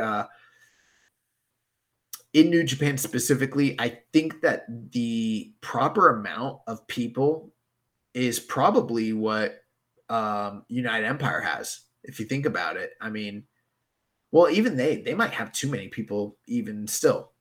But I think you definitely need like a main eventer. I think you need like 1 or 2, you know, mid-card guys, possibly. You need a junior. You need maybe a couple more juniors as a tag team, and maybe a pin eater, and maybe another tag team. So you're looking at like 8 guys, 9 guys, which is, I think, what United Empire has. And they started with as a group of 3. So that might be like the prime proper amount. I think Bullet Club has way too many. Yeah. But also, I think the LIJ model works as well, where you have, you know, 3 guys that are heavyweights. Also, you have the main eventer in Naito, and then you have Sonata and Shingo there that you plug into some upper mid-card stuff, and then you have Hiromu and Bushi, who you can do both single junior stuff with, and then bring it together in a tag team when they're not going after the junior title. Yeah, so I mentioned, you know, maybe having a couple mid-carders and then also having a tag team. You could kind of nix that and have an intersection of those top 3 heavyweights on your, you know, faction roster group play as a heavyweight tag team. And we already see that with LIJ all the time. So, and how many guys do they have? Like 6, 5? They're 5, right? Because it's Naito, Sonata, Shingo, Bushi, and Hiromu, right? Yeah, and I think that works too. Yeah. So yeah, but I think if you go best case scenario, I think like 9 is like the most you could possibly have. Yeah. I think if you're going past 9 in New Japan, like it's way too many, you know, and 9 is like a super faction at that point. Like you have a lot of guys. But I mean, at the same time, you think about it, what has been the most popular and profitable faction in New Japan for the past 5 years? It's always LIJ. Yeah. So maybe that's more the model to go to. Do you think TMDK needs to get a junior right now? I think they need a junior, but that's if they're going to stick around or not. I mean, they might not actually be a real long-term faction. A lot of that is contingent on Jonah. But because, I mean, imagine if Jonah leaves, they might still try to keep it around, but it's just going to be some guys wearing TMDK letters, and it's not going to mean much unless they find a new guy to rally around. But if they do stick around, yeah, I think they need a junior. Maybe Robbie Eagles? I don't know who. Could be anybody. Yeah, just thinking of what kind of fit. I know Badu Tito's not Oceanic, but I don't know. I feel like Eagles potentially could fit in that kind of mix there. They don't have to be Oceanic. Badu Tito's American. That's what I said. Badu Tito's not, but the rest of the group is, so maybe. This feels racist of you. You know, Tito can be like Chase and be the honorary Oceanic guy. Let's see. So moving on to his next question. He says, with Gideon Grey involvement in United Empire and the Legion and Rev Pro, do you think Yota Tsuji will join United Empire once back from excursion? I haven't seen much of Rev Pro, but see that he is in the Legion faction. Possibly. I mean, there could be a connection there. And at the same time, maybe not, you know, keeping with the kayfabe of New Japan, not that it really matters. They did bully Tsuji quite a bit and, you know, teased that they wanted him to join the group and then, you know, pulled the rug from underneath him. Not that he was ever going to, this is when he was a Lion. Not that he ever actually was going to join them, but like they implied that they wanted him and then made it very clear that they were not serious about the offer. You know, there's comparable situations in the past where we've seen guys that were Lions come back and still carry beef and heat for the, you know, the senpais that, you know, bullied them in the past. I mean, look at Jay White. The whole reason he didn't join Kenny Omega in the Bullet Club is because the way they treat him as a young Lion. So maybe there's something to that. I don't know. Yeah. Also, if they do that, United Empire does not need another heavyweight right now. Yeah, I mean, yeah, they're pretty stacked right now. I mean, they have Ospreay, Cobb, Okan, Hanare. Like, yeah, they don't really need any more guys on the heavyweight front. All right, so that's pretty much it for the first 2 nights of the Burning Spirit Tour.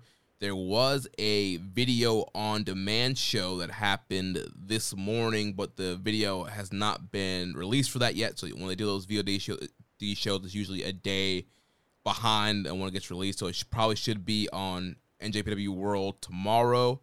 But that card, you have Fujita, Oiwa, Nakashima versus Suzuki, Taka, and Kanemaru. Goto, Yo, Yoshihashi, and DKC versus House of Torture. Fale, Chase, and Hikuleo versus Gideon Grey, Okan, and Cobb. Wato, Taguchi, and Jado versus Hanare, Akira, and TJP. Gato and Ishimori versus Kushida and Honma. Despy, Taichi, and ZSJ versus Bushi, Sonata, and Naito. Semi-main event, Okada and Yano and Tanahashi against TMDK. And then the main event, ELP and Kenta versus Hiromu and Shingo. Yeah, so I mean, the 2 things that stick out to me here. Number 1, this is another Korakuen show, but it's VOD, so the quality is not going to be as good. Number 2, crowd's not going to be able to cheer, and it's the day after they had the big cheering crowd, you know, event. So I'm wondering, like, if I was a ticket payer, why would I even go to that? Right. You know, number 1. And then the second thing, kind of looking at the match layout, there's not much here that I find to be very compelling, except for the fact that they still have ELP Kenta versus Hiromu and Shingo listed as the main event. And considering how much I liked the match, the other preview match from yesterday's show, that might be a main event worth checking out, especially because they have Hiromu kind of, you know, mixed in there with Shingo, and Hiromu and Shingo as a tag team sounds pretty cool too. Yeah. So yeah, that should be a fun main event. Yeah, plus I'm invested in the ELP Shingo storyline. Yeah. So then the next Burning Spirit show after that will be on Saturday, September 11th. Show open up with Goto, Yo, Yoshihashi, and Fujita taking on House of Torture. Wato and Taguchi in the DKC taking on Aaron Hanare, Akira, and TJP. Fale and Chase Owens versus Gideon Grey and Jeff Cobb. Tanahashi, Jado, Kushida, and Honma versus Gato, Hikuleo, Kenta, and Ishimori.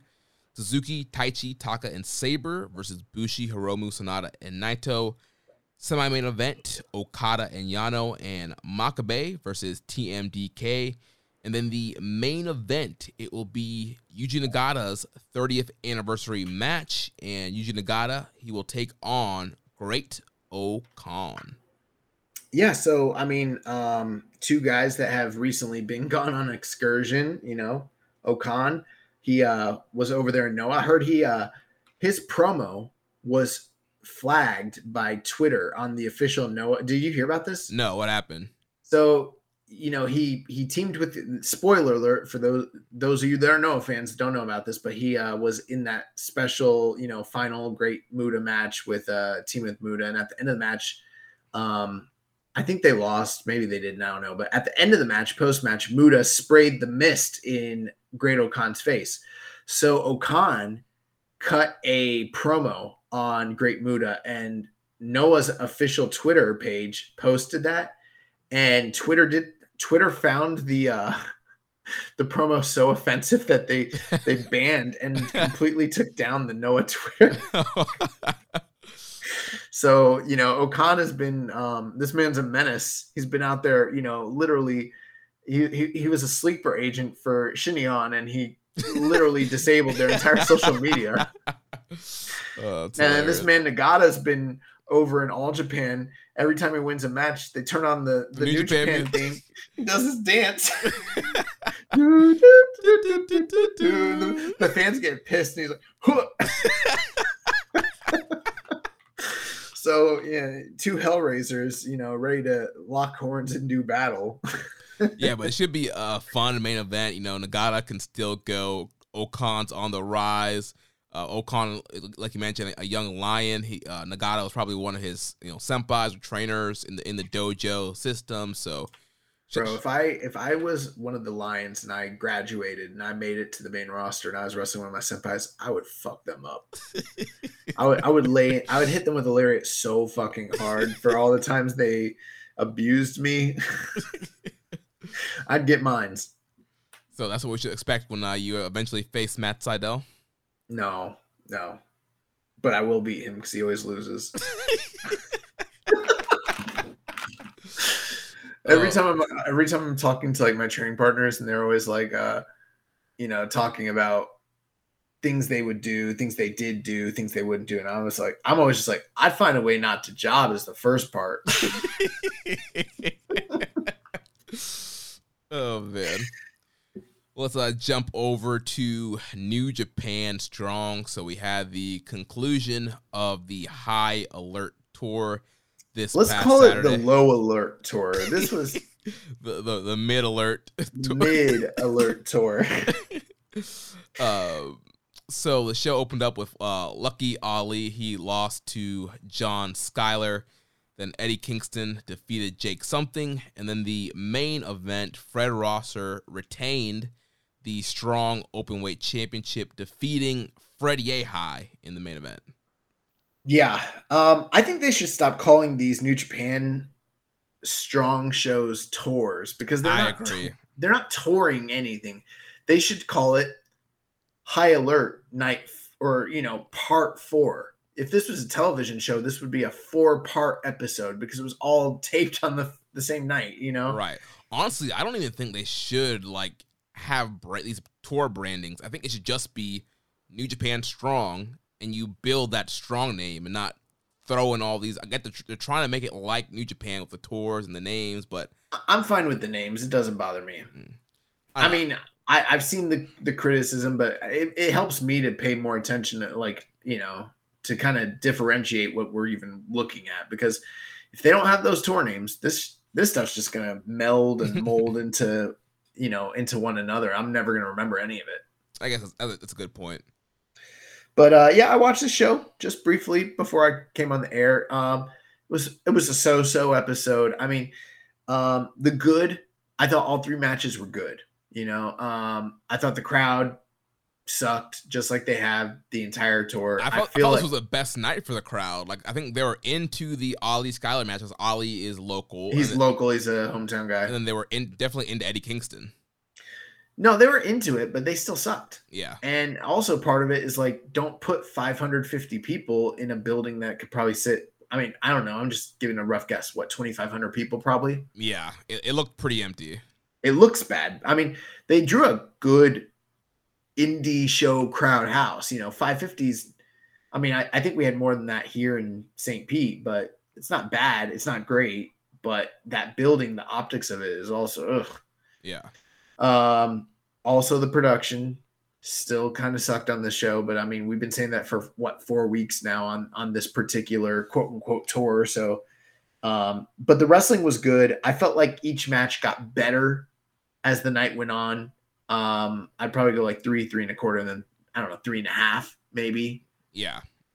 The Fred Ross or Fred Yehi match was it was good, but you know, I found myself being much more impressed with Yehi. Oh, this is funny.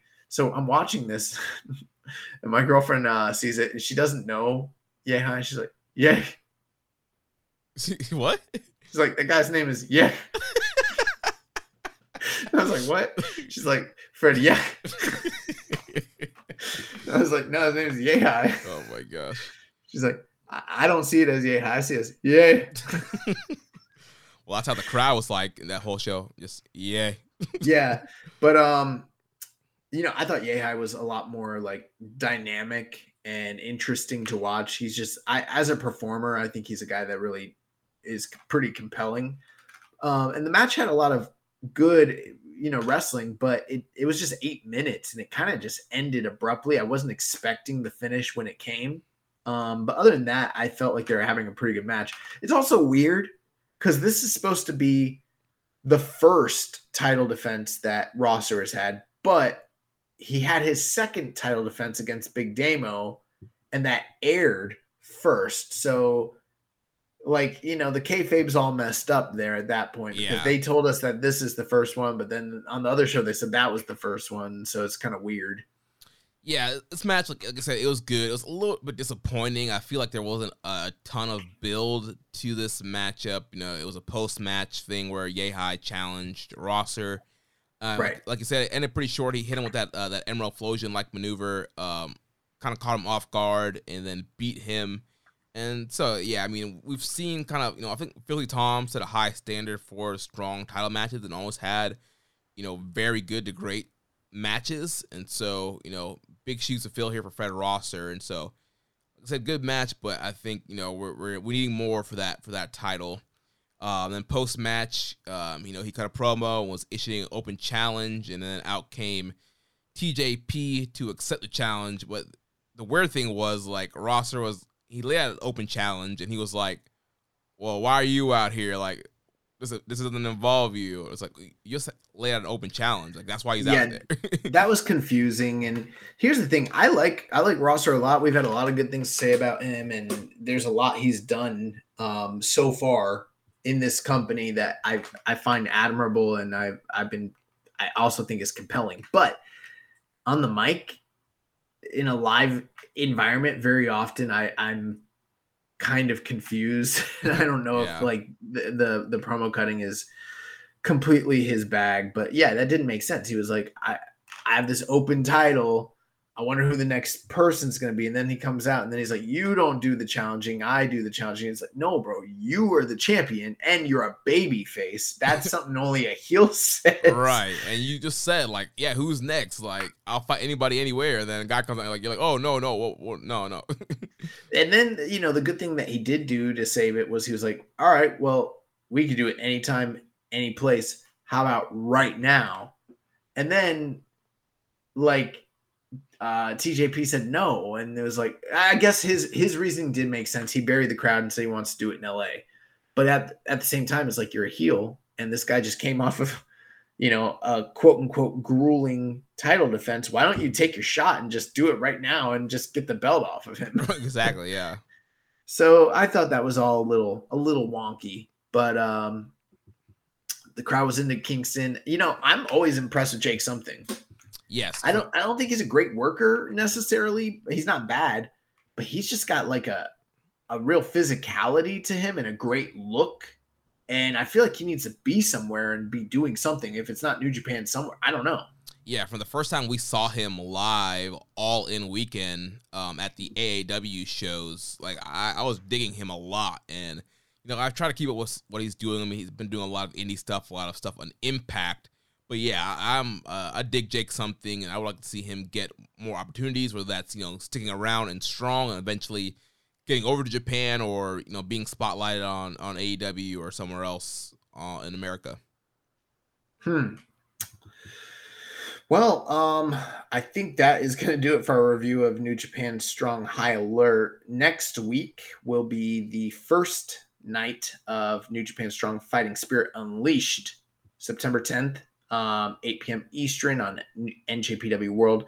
We have a couple actually, all three matches here look really good. So we got Mascara Dorada versus Mysterioso, Robbie Eagles versus Kevin Blackwood. And then in the main event, the NJPW Strong Openweight Tag Team titles are on the line as Aussie Open defends against the West Coast Wrecking Crew. Hopefully we get this strong shit back on track.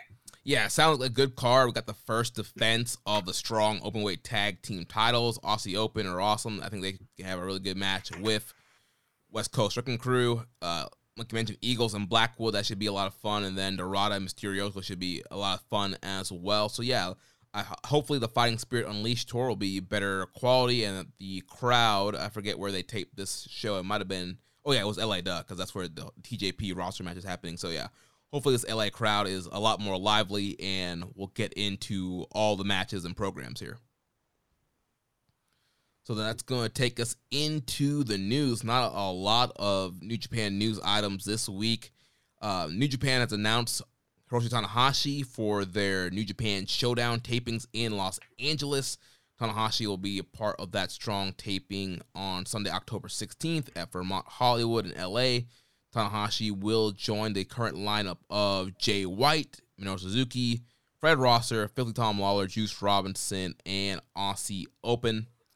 Then this week on Access TV, they will be showing 3 matches from Budokan Hall from the G1. They'll be showing Naito versus Zack Sabre Jr., Will Ospreay versus Juice Robinson, and ELP versus Shingo. Josh, any other news items you can think about that we might have missed before we jump into these questions here? No, but I do think if you are listening to the show, you need to be following Keeping It Strong Style on Twitter at KI Strong Style. We're always posting, the latest and the greatest when it comes to New Japan. Anything that we see, whether it's direct or, something that's even just adjacent, we post it. I do know September 12th, obviously, is the Taka Taichi Despy Mania, and new details about that came out. We retweeted that just, a couple hours ago. Also, Minoru Suzuki is returning to Rev Pro for the British J Cup show Saturday, October 22nd. That's a little ways off, but I think that's the first time that Suzuki, actually the last time Suzuki was there was for that match against Michael Oku. So it's been a little while since he's been back. But yeah, I don't have any other news items, but again, like I mentioned, I would definitely be following us because we are always retweeting all the most relevant news when it comes to New Japan, plus cool shit. Yeah.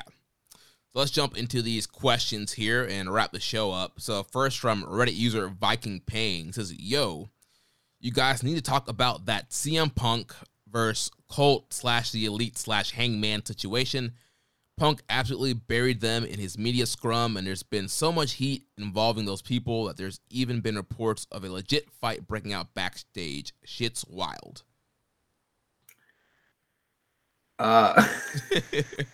It's funny that this is being talked. I'm hearing things literally as we're on the air pertaining to that, but it's not. I can't talk about it. I can talk about what we all know, but and this is not me being like putting on the this is not the big time. I'm not putting on my big timer pants and being like, oh, I'm big timing you guys. I know stuff, but I really don't. I literally just now, as you asked that question, stuff started coming into my DMs. I'm like, oh shit. So what was the question again? He says that he wants to talk about the situation. Yeah. I don't know, man. I feel like here's the thing. I don't want to spend the rest of the night talking about this. So I want to keep my opinions on it light because this is not an AEW podcast. We spent a lot of time talking about Will Ospreay last week, and sure some people probably loved it. Some people probably hated an hour of Will Ospreay. But I will say this before we answer anything. One Nation Radio this past yesterday, they put out their episode. They gave great analysis and insights and opinions and takes and everything as it pertains to this. Either tonight or tomorrow, our AEW podcast on the network, All Things Elite, will be recording. And for those of you that are unaware, Austin Sumowitz, one of the co-hosts along with Floyd Johnson, is an unabashed and diehard CM Punk fan. So I'm sure that there will be an impassioned and lively discussion on that show. And I got to tell you, I'm excited to tune in for that one because I don't know what is going to happen on that show. Last week's show was crazy. If you didn't listen to it, go check that shit out. So I'm definitely going to tune in for that one. So we already have right now at least 2 shows, and this is just in our little corner of the wrestling, world, and everybody and their mom is covering this as well. So, but I think people want to, hear what we have to say as well a little bit. Yeah, and I think I'm gonna ask a second question because I feel it kind of ties into this whole thing too.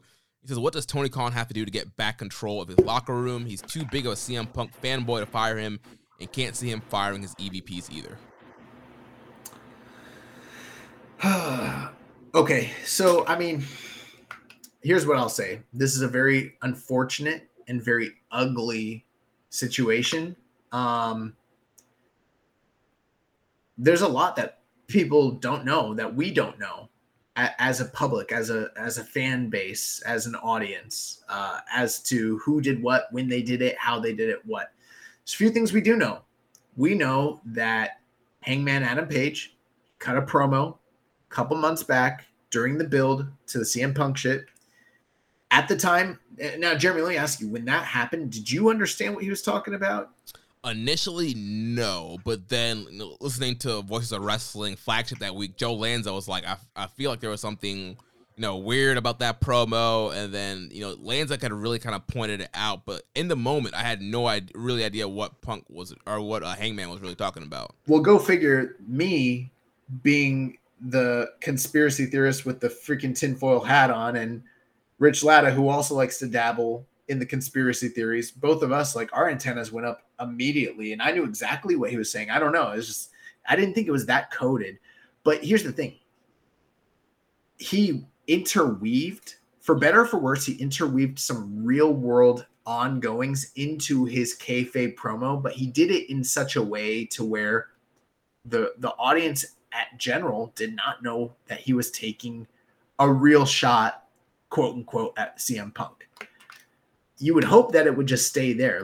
And I feel like that's been part of the fun of AEW, is that they interweave things that are kind of real life based into their kayfabe. And that's always been kind of appealing to me as a fan. You don't need to necessarily know about that stuff to enjoy the product. But if you have a working knowledge of the histories of these guys, or the ongoings of the backstage, or their auxiliary, like being the elite, stuff like that, the vlogs, you kind of get it, and that's cool. But CM Punk felt some kind of way. He came out the other week. He did a very blatant going into business for himself shoot promo in the middle of the show that took everyone for surprise. Then all the drama started unfolding, and then all the reports started coming out, and all the turmoil, and then they had to have the backstage, meeting with everybody the other week. And it felt like hopefully they were starting to rectify the situation. And a lot of it has to do with Colt Cabana and the ongoings of his court case with CM Punk and the dissolution of their friendship, almost a decade ago, and them working in the same company, and how it didn't look good that CM Punk comes into the company and Colt Cabana, a guy that everyone loves, suddenly is depushed or demoted, and then eventually just working in ROH and earmarked for ROH and not AEW anymore. Is no longer with the Dark Order. That didn't look good. And then all these reports are coming out, and this used to be the company where nothing was leaked ever. Right. Yeah. And suddenly I do think, I will say this. I don't know necessarily that the Elite are specifically the ones doing it, but I think it is a little suspect that like who has stuff really leaked on Cody, MJF, and like Punk. Those like the three biggest like threats to the stardom of others, other top guys in the company. It's just, I think it's kind of interesting that we haven't heard that much about anyone else aside from them. You don't hear stuff getting leaked about Mox or about Jericho. You know what I mean? Anybody, yeah.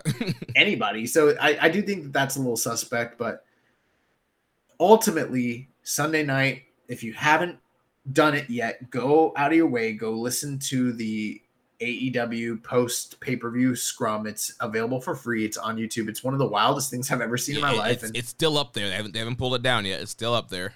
Yeah. And you know what's crazy? It only has like 500K like views. I thought it would be in the millions. So, it's not like everyone is as aware of this as maybe like just the certain subsect of like the, to use an old term, the IWC, which kind of isn't a thing, but there is definitely a more diehard plugged in subset of wrestlingdom. Yeah. Which more smarky. Right. Crowd. But dude, CM Punk went into business. Here's the thing.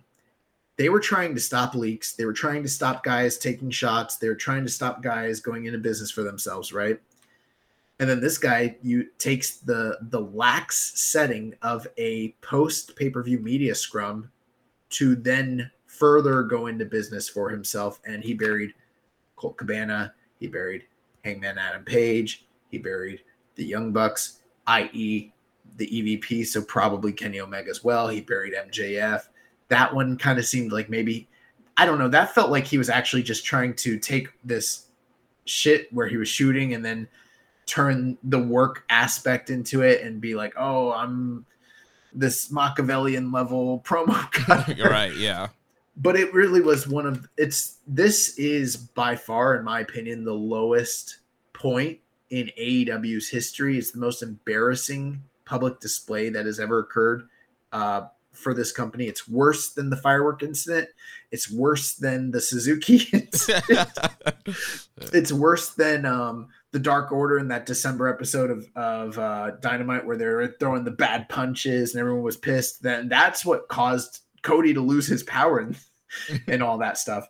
So this was really, really, really bad. When you have the owner of the company sitting there while the top star is literally going into business for himself and he's bashing the guys who helped found the company, for better or for worse. I don't even know if Punk is lying about anything he said. I think Punk could be 100% telling the truth about everything and maybe from a moralistic standpoint be in the right.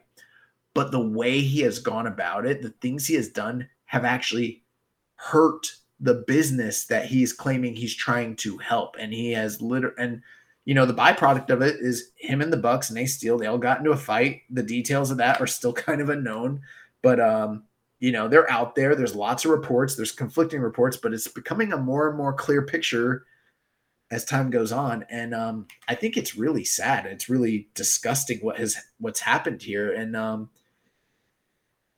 I think there probably is blame to go around on all sides. I think there's, ultimately the person that's most to blame is Tony Khan. Yes. Like this, because, go ahead, Jeremy, you take it. Yeah, this guy needs to get control of the locker room. He needs to having his employees respect him. Like CM Punk totally disrespected him in that whole media scrum. He just sat there and did nothing about it. Just nod his head to everything that CM Punk was saying as Punk is burying his former world champion, is burying the EVPs, and it's just a bad look on Tony Khan. Like, he needs to get control of this stuff. And, Josh, you've been making this point in our group chats a lot. Like, Vince McMahon would not let something like this happen. He would not have wrestlers disrespecting him like this publicly. Like, maybe they'll do it behind the scenes and he takes care of it then, but like you never really saw such a public display of disrespect to Vince McMahon. And Tony Khan, if he's going to be, a guy like Vince McMahon, or a top wrestling promoter, like, he's got to get control because it's making him look like the wrestlers are just running over him. Essentially, Punk steamrolled him during that scrum and made him look stupid. And the fact that he didn't do anything, he didn't try to cut Punk off, cut his mic, say, you know what, we're wrapping up Punk's scrum right now. Like, he needs to cool off. Like, there was nothing as this guy was just burying his top stars, burying the guys that this company was built around. And like you said, maybe there's some truth to what Punk was saying. Maybe the elite are the ones who've been leaking stuff about the whole Colt Cabana situation, even though a lot of the top reporters are saying that they had not talked to the Young Bucks or Kenny about this stuff. So I don't know, but maybe there's some truth to that. How Punk handled it is not the way. You wait until you get behind closed doors, you pull in Tony Khan and say, hey, the EVP, this is what I think the EVPs are doing, like, we need to cut this out. Or he needs to go and have a conversation with those guys. Like, what he did was completely unprofessional, embarrassing as a world champion of promotion. It was just a bad look. Yeah, and I don't want to get too worked up about it because at the end of the day, it's silly pro wrestling. But I'll tell you this. I've always been a big fan of Punk. I have not been a big fan of his run since he came back. There's aspects of it that I've liked, but in the ring, he hasn't been able to really too much get it done. And, the funny thing is, like, growing up, this was like one of the guys that like reinvigorated my love for wrestling. On the first episode of this podcast, we were like, what if Punk ever came back? It was like this big thing. And I always wanted that CM Punk Chicago shirt from Money in the Bank way back in the day. And I never got it. And then like last year, like a little bit before he came back, I found a way to get one and I bought it. And now I own it. And now I don't think I want to really wear it. Like, yeah, I bought one of the first AEW ones. I'm like, ugh. And I've never been a guy who's like, fuck this guy, I'm not supporting him. But it's just wrestling. But there is a part of me that's like, damn, dog, like you really like you fucked the money, bro. That's the funny. So there's a few things that were in that press scrum that I thought were really stupid. Was like he's talking about how Adam Page, literally almost hypothetically ruined $1 million gate. Now, you could sit there and look at that and say, okay, what he's saying is you jeopardized the gate because you were unprofessional, but the tickets were already sold. So I think this is something that Rich has been alluding to. Remember the reports where people were like, I don't know if Punk would actually show up. Well, how could the thing be jeopardized if Punk was going to show up? I think the only way that it would be jeopardized is if Punk got so pissed at the promo, and I'm just kind of speculating here, but I think he's telling on himself a little bit and went to the back and it's like, I'm not working with this guy. Fuck the pay-per-view. I'm going home. Yeah. Because I'm like, how does him doing a promo that nobody understands, that people liked, that seemed very good at the time, jeopardize the business? The only person it offended was you, Phil. So how is it jeopardized? Like that doesn't make any sense. So I think he is confirming by without actually properly admitting it. I think he's literally saying, I wasn't going to show up to the show because I didn't like the way he talked to me. He almost fucked $1 million gate, which is like, bro, you almost did because you don't have, you don't have a tough armor or a tough shell. Like you get butthurt over nothing. Right. And then he's talking about, that and, I'm here for business. I'm here to help this company. Well, to me, he just jeopardized multiple $1 million gates because now we're probably never going to get him and Kenny. There's nothing. Him and Bryan versus the Young Bucks, I feel like something you could have done. The Indie Powers versus the Young Bucks, like any number of matches, whether it was prior to all this drama or even in the light of it. Like let's say if things smooth over and they could work it out, is there money in a Punk versus the Elite type of situation? Yeah, there's a lot. And in fact, like you mentioned, I mean, Jeremy, can you think of any match in AEW right now that could possibly be more profitable than CM Punk and Kenny Omega in, say, Chicago? No, I mean, that's the hot ticket right now. That's the hot ticket. And I mean, you could do that. I think you could do that like Soldier Field. Right. You can do a huge building for that. Right. But it's not going to happen because the reports are that these guys are like, well, okay, so let's talk about in the post after the scrum, and here's another thing too. This guy, a lot of the stuff he's doing is really bitch made. If you think about it, he's talking all like he went into business for himself and cut a promo on Adam Page when Adam Page apparently didn't even hear the promo. And if he even had, couldn't respond to it because what would he do? If Punk said, come out here and fight me, and it's a wrestling show, and he came out there, now what do you do? Right, yeah. You know what I mean? So that would be the worst case scenario. So there's nothing they could do there. Like, if anyone was really, really, really fucking things up, it's CM Punk by taking that action. That's the first time where I was like, oh shit, stuff is like going off the rail here. This is getting in, I know a lot of like hardcore WWE fans like to shit on AEW and like try to nitpick at them and say, oh, this is shit's a mess. This is WCW all over again. But that was a WCW moment where it's like, why are we doing this? This is not draw money. And then to wait till the guy leaves the building and start cutting these crazy promos on Colt Cabana, who's not there, who can't do anything about it, he can't respond. And then to cut these crazy promos on Hangman Adam Page, who's not in the building, who can't respond, who, again, what are you going to do? Like, you can't fight the guy. And then to be like, I'll tell anyone in this promotion, if you have a problem about it, come see me and do something about it. He's literally saying, come fight me, not in a promo, but in a media call with the actual with Dave Meltzer, Brian Alvarez, and AJ from the AJ is Awesome show. And Izzy. And Izzy. Like, it's crazy, bro. That's the other thing. He's dropping all these expletives, and then there's AJ from the AJ is Awesome show sitting there. Like, what do we do? Mr. Punk. Mr. Punk. I think you're great. And then, and then even just his demeanor, he's like chowing down on like fucking baked goods. And I'm like, bro, Tony Khan, get your boy. What are you doing, bro? But, he asked people to come fight him.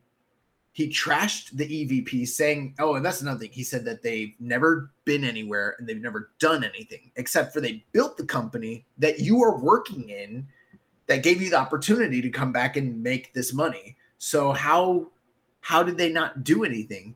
And then he said that Hangman Adam Page never did anything. Well, he was the world champion in this company. So what it sounds like, and then he was very complimentary of Jon Moxley and himself. So whether he meant it this way or not, what it sounded like was, we've been to the mountaintop in Connecticut, and if you haven't been there and you haven't done what we did there, you haven't been anywhere. Take it from us, kid. So you are actually burying the promotion. You're burying the title that you are carrying. And, the only way that this promotion is going to be saved and the only way we're going to make money is if we follow Punk's lead. The whole thing was mind-boggling. And also, I'll tell you this. I don't know what Tony Khan could have done in that moment to actually fix things. I don't know what Vince McMahon would have really done. I feel like we've seen Vince McMahon in some pretty uncomfortable situations where in that moment with the camera on him publicly, he couldn't do anything either. But the difference between him and Tony Khan is like, it would have never got to this point with Vince in most cases. Vince would have cut it off at early when the problems were arising way, way, way earlier. And he also has that like father figure respect of everybody where it's like, you don't cross Vince. You know what I mean? Right. And as soon as you do, you're like, oh crap, I screwed up. And like Vince was the kind of guy where like, look at Warrior. He was not opposed to letting a guy go out there and work the show, make the money, come back. You're fired. Get the fuck out of my building. That I'm not saying, I don't know. But anyway, so then, yeah, he trashes the EVPs. He embarrasses Tony Khan. He basically embarrassed the whole company. And then, the Elite come and have words with him. Now, from there, we don't know really what happened. I don't know who was the aggressor. Right. There's multiple stories that Punk threw the first fist, that the Young Bucks, super kicked the door down and they were the aggressors and came in, and or even just that having 3 guys show up against one is even just a show of threat, just in and of itself, which there's maybe something to that too. But what we do know is there were chairs thrown, Ace Steel bit Kenny Omega. And, it sounds like Punk might have punched some of the Young Bucks. We'd heard stuff too that we never reported because we're not really a news outlet. I've heard stuff just now, like literally while we were on the air, that I'm like, what the fuck? So who knows what's really going on, but it's bad, man. This is bad. And you know what else is bad? Shad Khan and the executives were there at the pay-per-view. And I mean, they're literally in the middle of a merger and they're literally making cuts, like extensive billions of dollars in cuts in production and in blah, blah, blah. And this guy wants to complain about $1 million gate. They got TV contracts coming up, my guy, and you're the champion and you're fighting executives and vice versa. The VPs shouldn't be fighting him either. Like, the whole thing is really embarrassing. The only person that seemed to like have handled himself well in all this is like Jericho. Yeah. Jericho. And the funny thing was, like, Jericho was like in Tony Khan's ear. I don't know if you saw this. He was like, some shit went down. Yeah.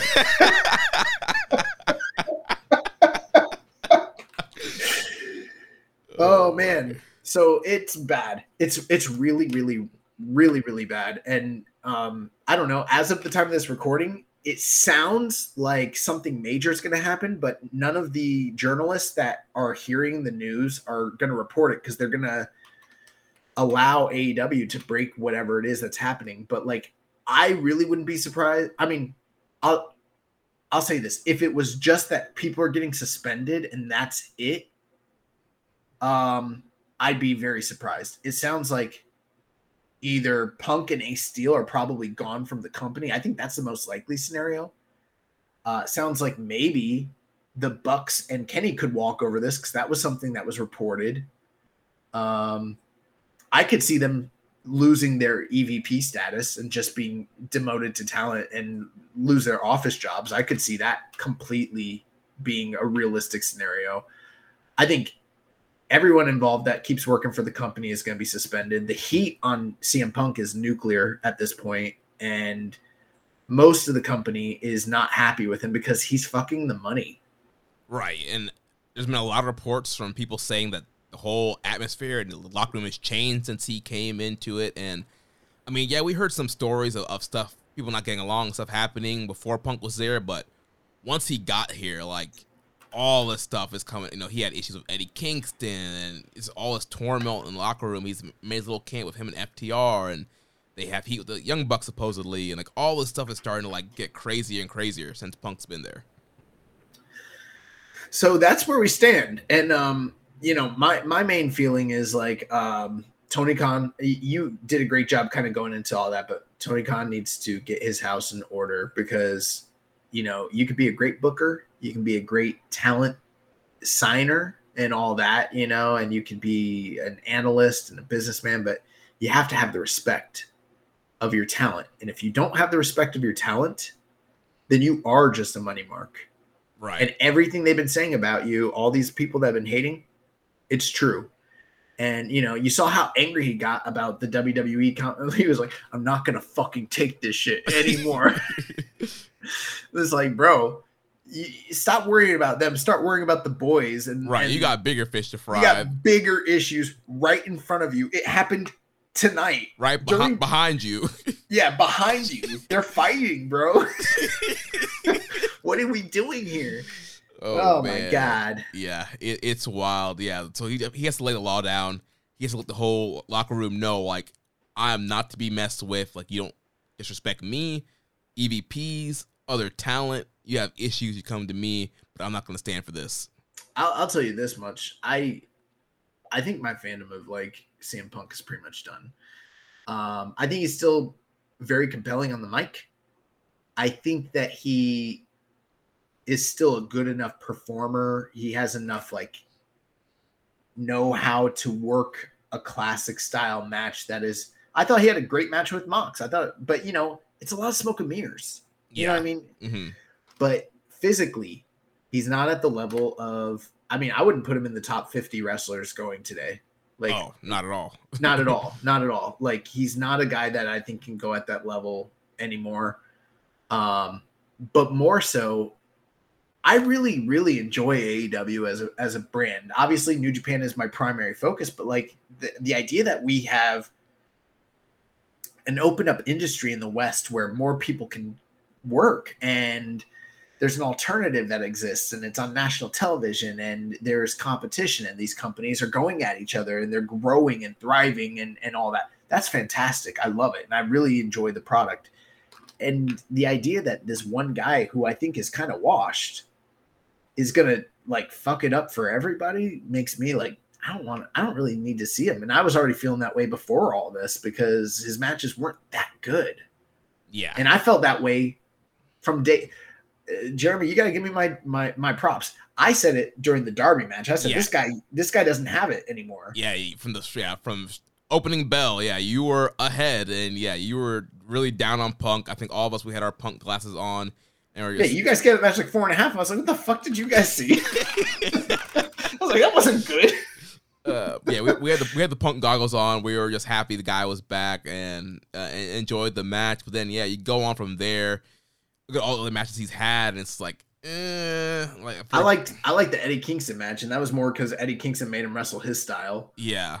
And there's probably people that love the MJF shit, but even me, an old school wrestling fan, I didn't like it that much. It was okay, but I don't know. Fuck him, bro.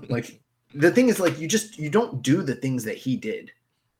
Even if these guys lied on you, even if the whole media is against you, you're supposed to be the leader and this big star making all this money. Why are you fucking it up for everybody? Right. And a year ago, coming back with this quote unquote new positive attitude, how much he loves wrestling, and he's a different guy, and he's grown and changed. But I don't know, man. We're seeing that same old CM Punk that always shows his head in WWE, Ring of Honor. There's stories pretty much in every promotion he's been in about his attitude, and once again, it's rearing its ugly head.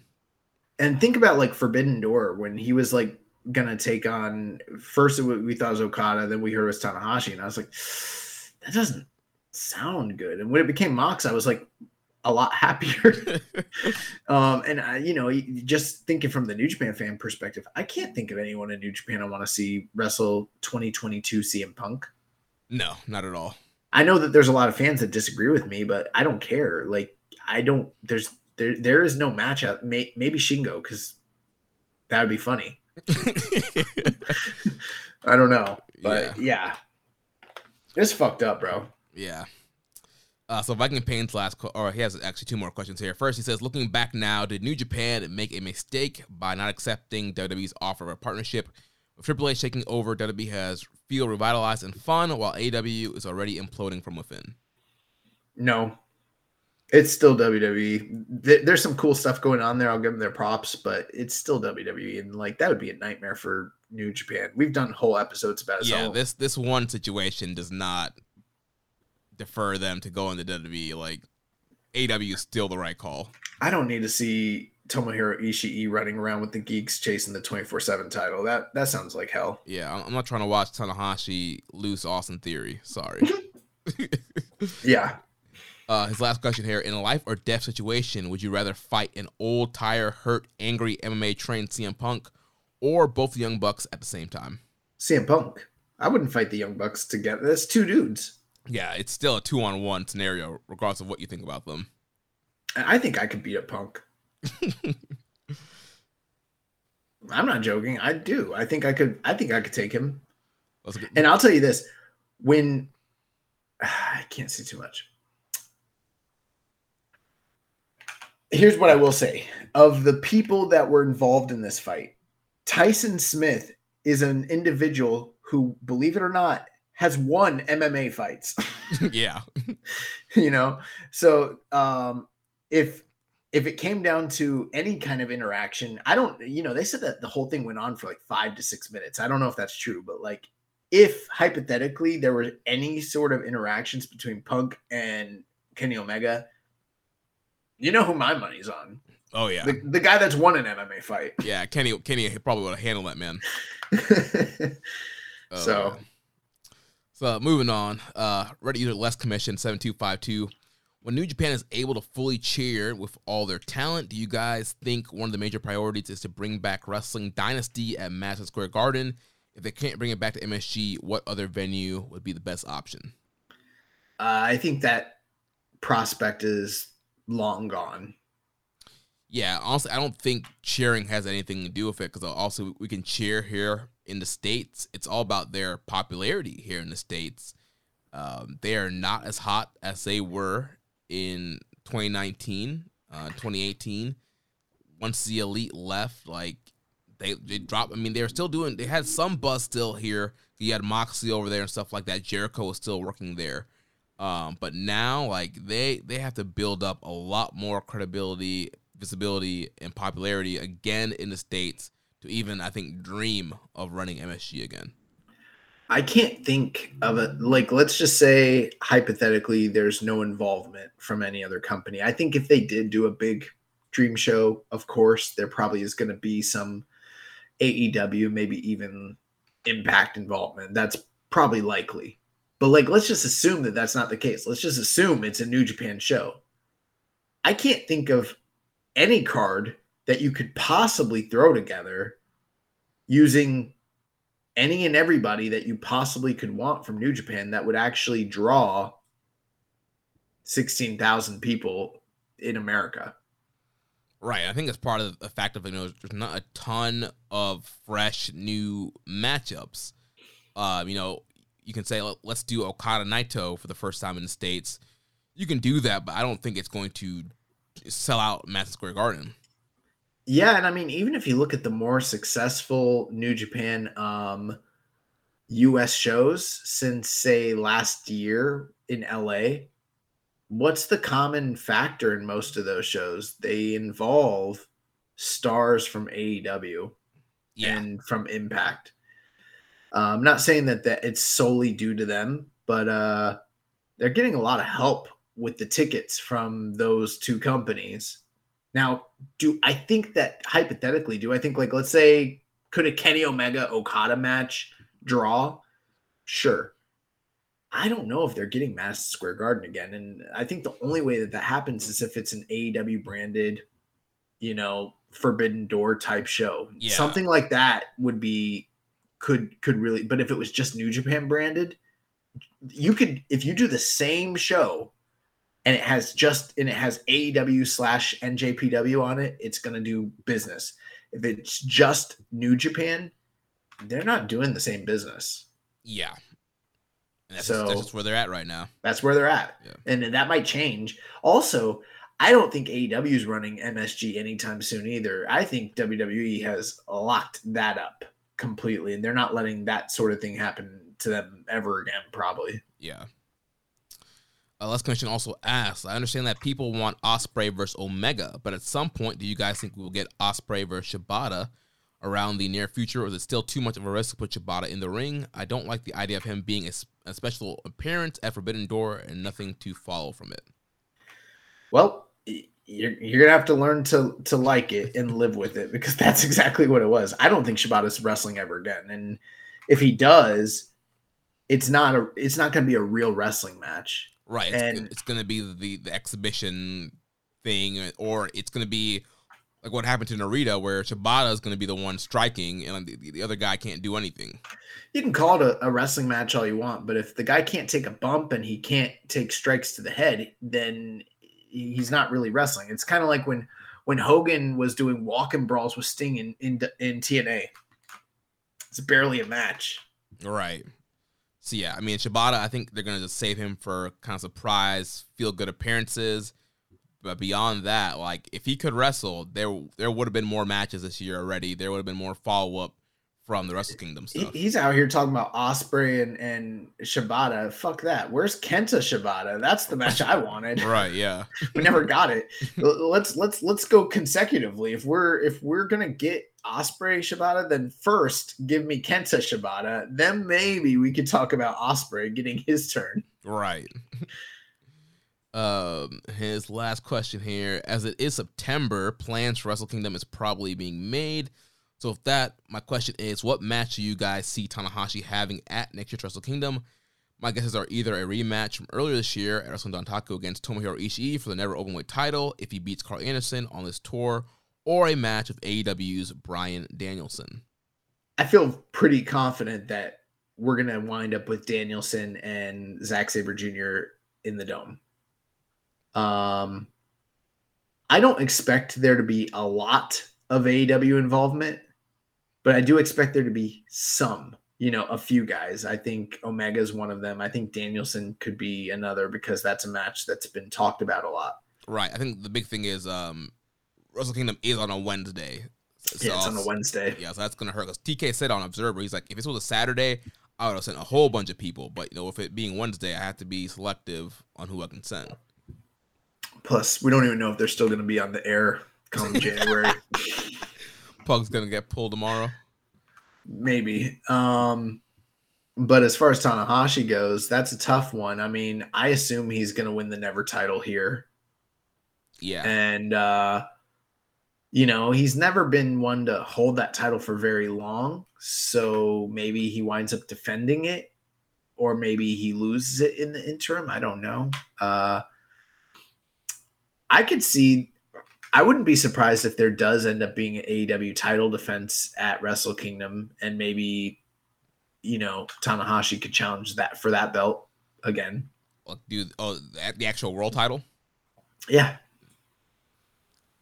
Also do an All Atlantic maybe, depending on if Pac's still champion. Pac versus Tanahashi sounds pretty cool.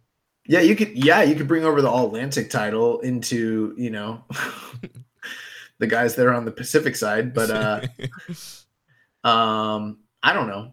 It's too early to tell. I really don't know what Tanahashi's doing. Yeah, I'm sure he's gonna do something, but yeah, it's kind of hard right now. Figure it out. Moving on to @InRingArt on Twitter. It says, am I crazy to say I would beyond love to see Eddie Kingston in G1 Climax 33?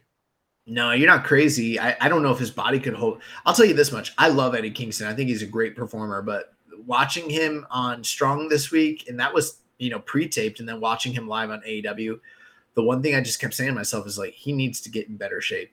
I'm not saying he needs to be Joe Sixpack, but he was in way better shape when he got to AEW. And then through the first 6 months to a year he was here, he really was getting himself into a healthy performing shape. And he's not anymore. He's declined in that arena. And I think it is hindering his performance a bit. And can you imagine the way he is right now lasting through a G1? Sure, maybe with the shortened, if they do the shortened blocks again, it might be possible. But even still, 7 really hard matches for a guy in the shape he's in right now, I don't know if he could do it.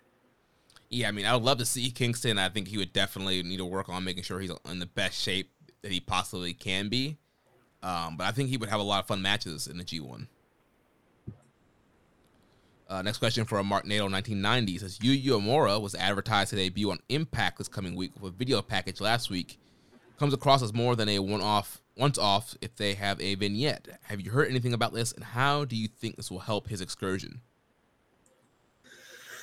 I don't know. What do you think? Yeah, I think it's going to be clear that they're going to use him for a couple of tapings, so that's why they did the whole video package to introduce him. I think Impact's a good place for him to work. There's some talented people there for him to get in the ring with and help him get some exposure. And I think, again, it's going to help him learning a different style, working that American TV style. Weight-wise, maybe he can be considered an X-Division guy. He can wrestle guys like Speedball Mike Bailey, have some fun matches like that. You can put him in a tag team. He can do some stuff with guys there. Heck, he can even wrestle like Josh Alexander, who's a guy who's been on Strong. You can do something there as well. I think there's a lot of guys for him to really learn from and really get better with working in Impact. It's been a big question we've had ever since they started using the LA Dojo as an excursion, destination. What would that entail? And we've kind of seen different iterations as the wrestling landscape has changed, partnerships have changed, yada, yada, yada. But yeah, I agree with you. I think that they're going to bring him for some shots, and he'll add the name credibility from New Japan. It'll seem like a cool outsider is coming in, and at the same time, he'll get the experience and the rub from working Impact, and maybe this continues to solidify that partnership long term. And it's one thing to book a Rocky, a vet, and bring them in and use them, and it's another thing to handle the future of the company, which is what they do when they're handling the Lion. So we haven't seen too much of this before, or at least in the recent past. So it's going to be interesting to see what they do with them. Yeah, Impact has a chance to redeem themselves from their blunder with Okada several years ago. That's what I was alluding to, yeah. Moving on to the next question from @Azurio. Does putting the U.S. title aside, do you think NJPW should bring back the Intercontinental title? If so, who's your top 4 contenders for that? Yeah, I mean, here's the thing. I don't think they should bring it back because it's gone. And, the whole entire allegation of having a world title is that the lineage and the existence of the IC title was melded into it. So that'd be like kind of going back on a stipulation, but they should have never done it in the first place. We've got countless discussions in the archives on this network, on this show from years gone past when they first, brought that to the forefront. So you can go back and listen to it. But if they did have some sort of top secondary title, I think there needs to be an importance placed on one of their secondary titles, or they need to introduce some sort of new secondary title. I wouldn't even be like opposed to like, people would be pissed if I say this, but like, unifying like the US and the Never Belt. I don't even think that's necessarily a bad idea. They need some sort of secondary title that is capable of drawing on that level, because currently the US and the Never title don't seem to facilitate that role, even though they've wanted it to in the past. Right. Maybe we go with Tanahashi's idea, doing that 040 title. The U40? Yeah, no, it'll be 040. Oh, it's 040 because it's only over 40. Right. the old on top title. Yes. As far as like top 4 contenders, I mean, I don't know. Guys that I think could be holding secondary titles that I think deserve a rub. Jeff Cobb. Yep, that's the first name I thought about. Okan. Yep. Jonah. Zack Sabre Jr. Yeah. Taichi. Yeah. Sonata. I don't know. There's a lot of names. Yeah, I feel like there's a lot of top upper mid card guys that are not really doing a whole ton right now that could definitely benefit from having an IC-like secondary top title. Yeah, it's one of the glaring weaknesses in the current setup of New Japan, and something that is, kind of a blight mark on, Gato's booking recently. Yeah. Next question from Maddie T from the Discord says, I'm salty about Royal Quest 2 being over 2 nights as I can only make Saturday. Are you more or less in favor of these split shows, and any speculation on realistic top matches? I'm okay with it when it's warranted and when it's called for, and there's other times where it feels superfluous because they're, it's a money grab essentially. Yeah. I mean, it seems like the tickets have sold well for these 2 nights of Royal Quest. Right. Like if there's demand and people want to make a weekend out of it and it's an international show, why not do it? Like for instance, we've seen them do that in the UK. And remember when they first came to the US and they had the 2 nights and the tournament, and that was great. The Long Beach, the US tournament. What I don't like is when it's just like a lot of fluff filled up in those 2 nights. And then it's like, well, I guess get your money, man, but I don't know. Yeah. As far as speculation on top matches, I'm going to assume that guys like Zack Sabre Jr. will be in a top match. Will Ospreay will be in a top match. Besides that, I don't quite know because, I mean, Jay White's scheduled to defend against Tama Tonga in October. So I guess technically you could do a Jay White defense there. I'm going to guess Aussie Open is going to defend the strong titles against, or maybe actually Aussie Open might face FTR for the tag titles. They could potentially do a double title match or just Aussie Open going after the IWGP heavyweight tag titles. Or maybe it's a three-way because Good Brothers will be there as well. So there'll be some kind of tag title situation, I think. Yes. Possibly. Yeah. Besides that, I'm not quite sure what else they're going to do. You know what? They could run that Ospreay Suzuki match because Ospreay was out when he was supposed to face Suzuki. Yeah, I guess. Yeah. I really don't know. I mean, they haven't announced anything. We haven't had any storylines to build to it, and it's taking place not that far after Burning Spirit Tour ends, right? Right, yeah. So I don't know. I feel like Burning Spirit Tour is going to end, and then they're just going to list a bunch of shit to happen on those shows. Yeah, we've seen them do that before. MJ's PR says, heard the other promotion is having some scuffles in the locker room. Any good NJPW backstage brawl stories? I can't think of any that I know of. Which I'm guessing means you probably don't either. Right, yeah. If you don't know, then I definitely don't know of any. There's definitely, I wouldn't call them good stories. There's dojo stories of things that have occurred in the past. Controversies. There was a death in the LA dojo or in the Noge. Well, it wasn't Noge dojo, but yeah, in the New Japan dojo at one point, which was shrouded in a lot of mystery and a lot of someone died, one of the trainees, which was not good. But most of the fights that I know about occurred in front of the cameras, like Inoki shooting on the great Antonio, Akira Maeda when he shoot kicked Riki Choshu in the eye, Akira Maeda when he shot on Andre the Giant, and all that stuff's on tape and it's out there. Obviously the famous shoot incident on January 4th in 1999 with Nogawa and Hashimoto, which just effectively ended Hashimoto's top guy reign in New Japan, which was one of the most that was probably, if not the one of the most controversial moments in the history of New Japan, and was definitely one of those dark days sort of things that happened. I'm sure there's other things that I'm forgetting about, but at the same time in New Japan with their training, a lot of it's shoot based. A lot of those guys used to shoot with each other. I mean, that's where UWFI came from, was a guy like Akira Maeda or being frustrated that he's not at the top of the card, but him and Fujiwara can fuck everybody else up in the back regardless, and they're like, I don't get it. If we're training to fight for real,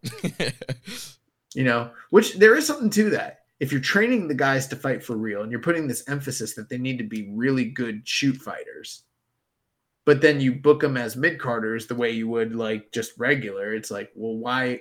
That makes no sense. Right. If I can shoot, why should I work? Right.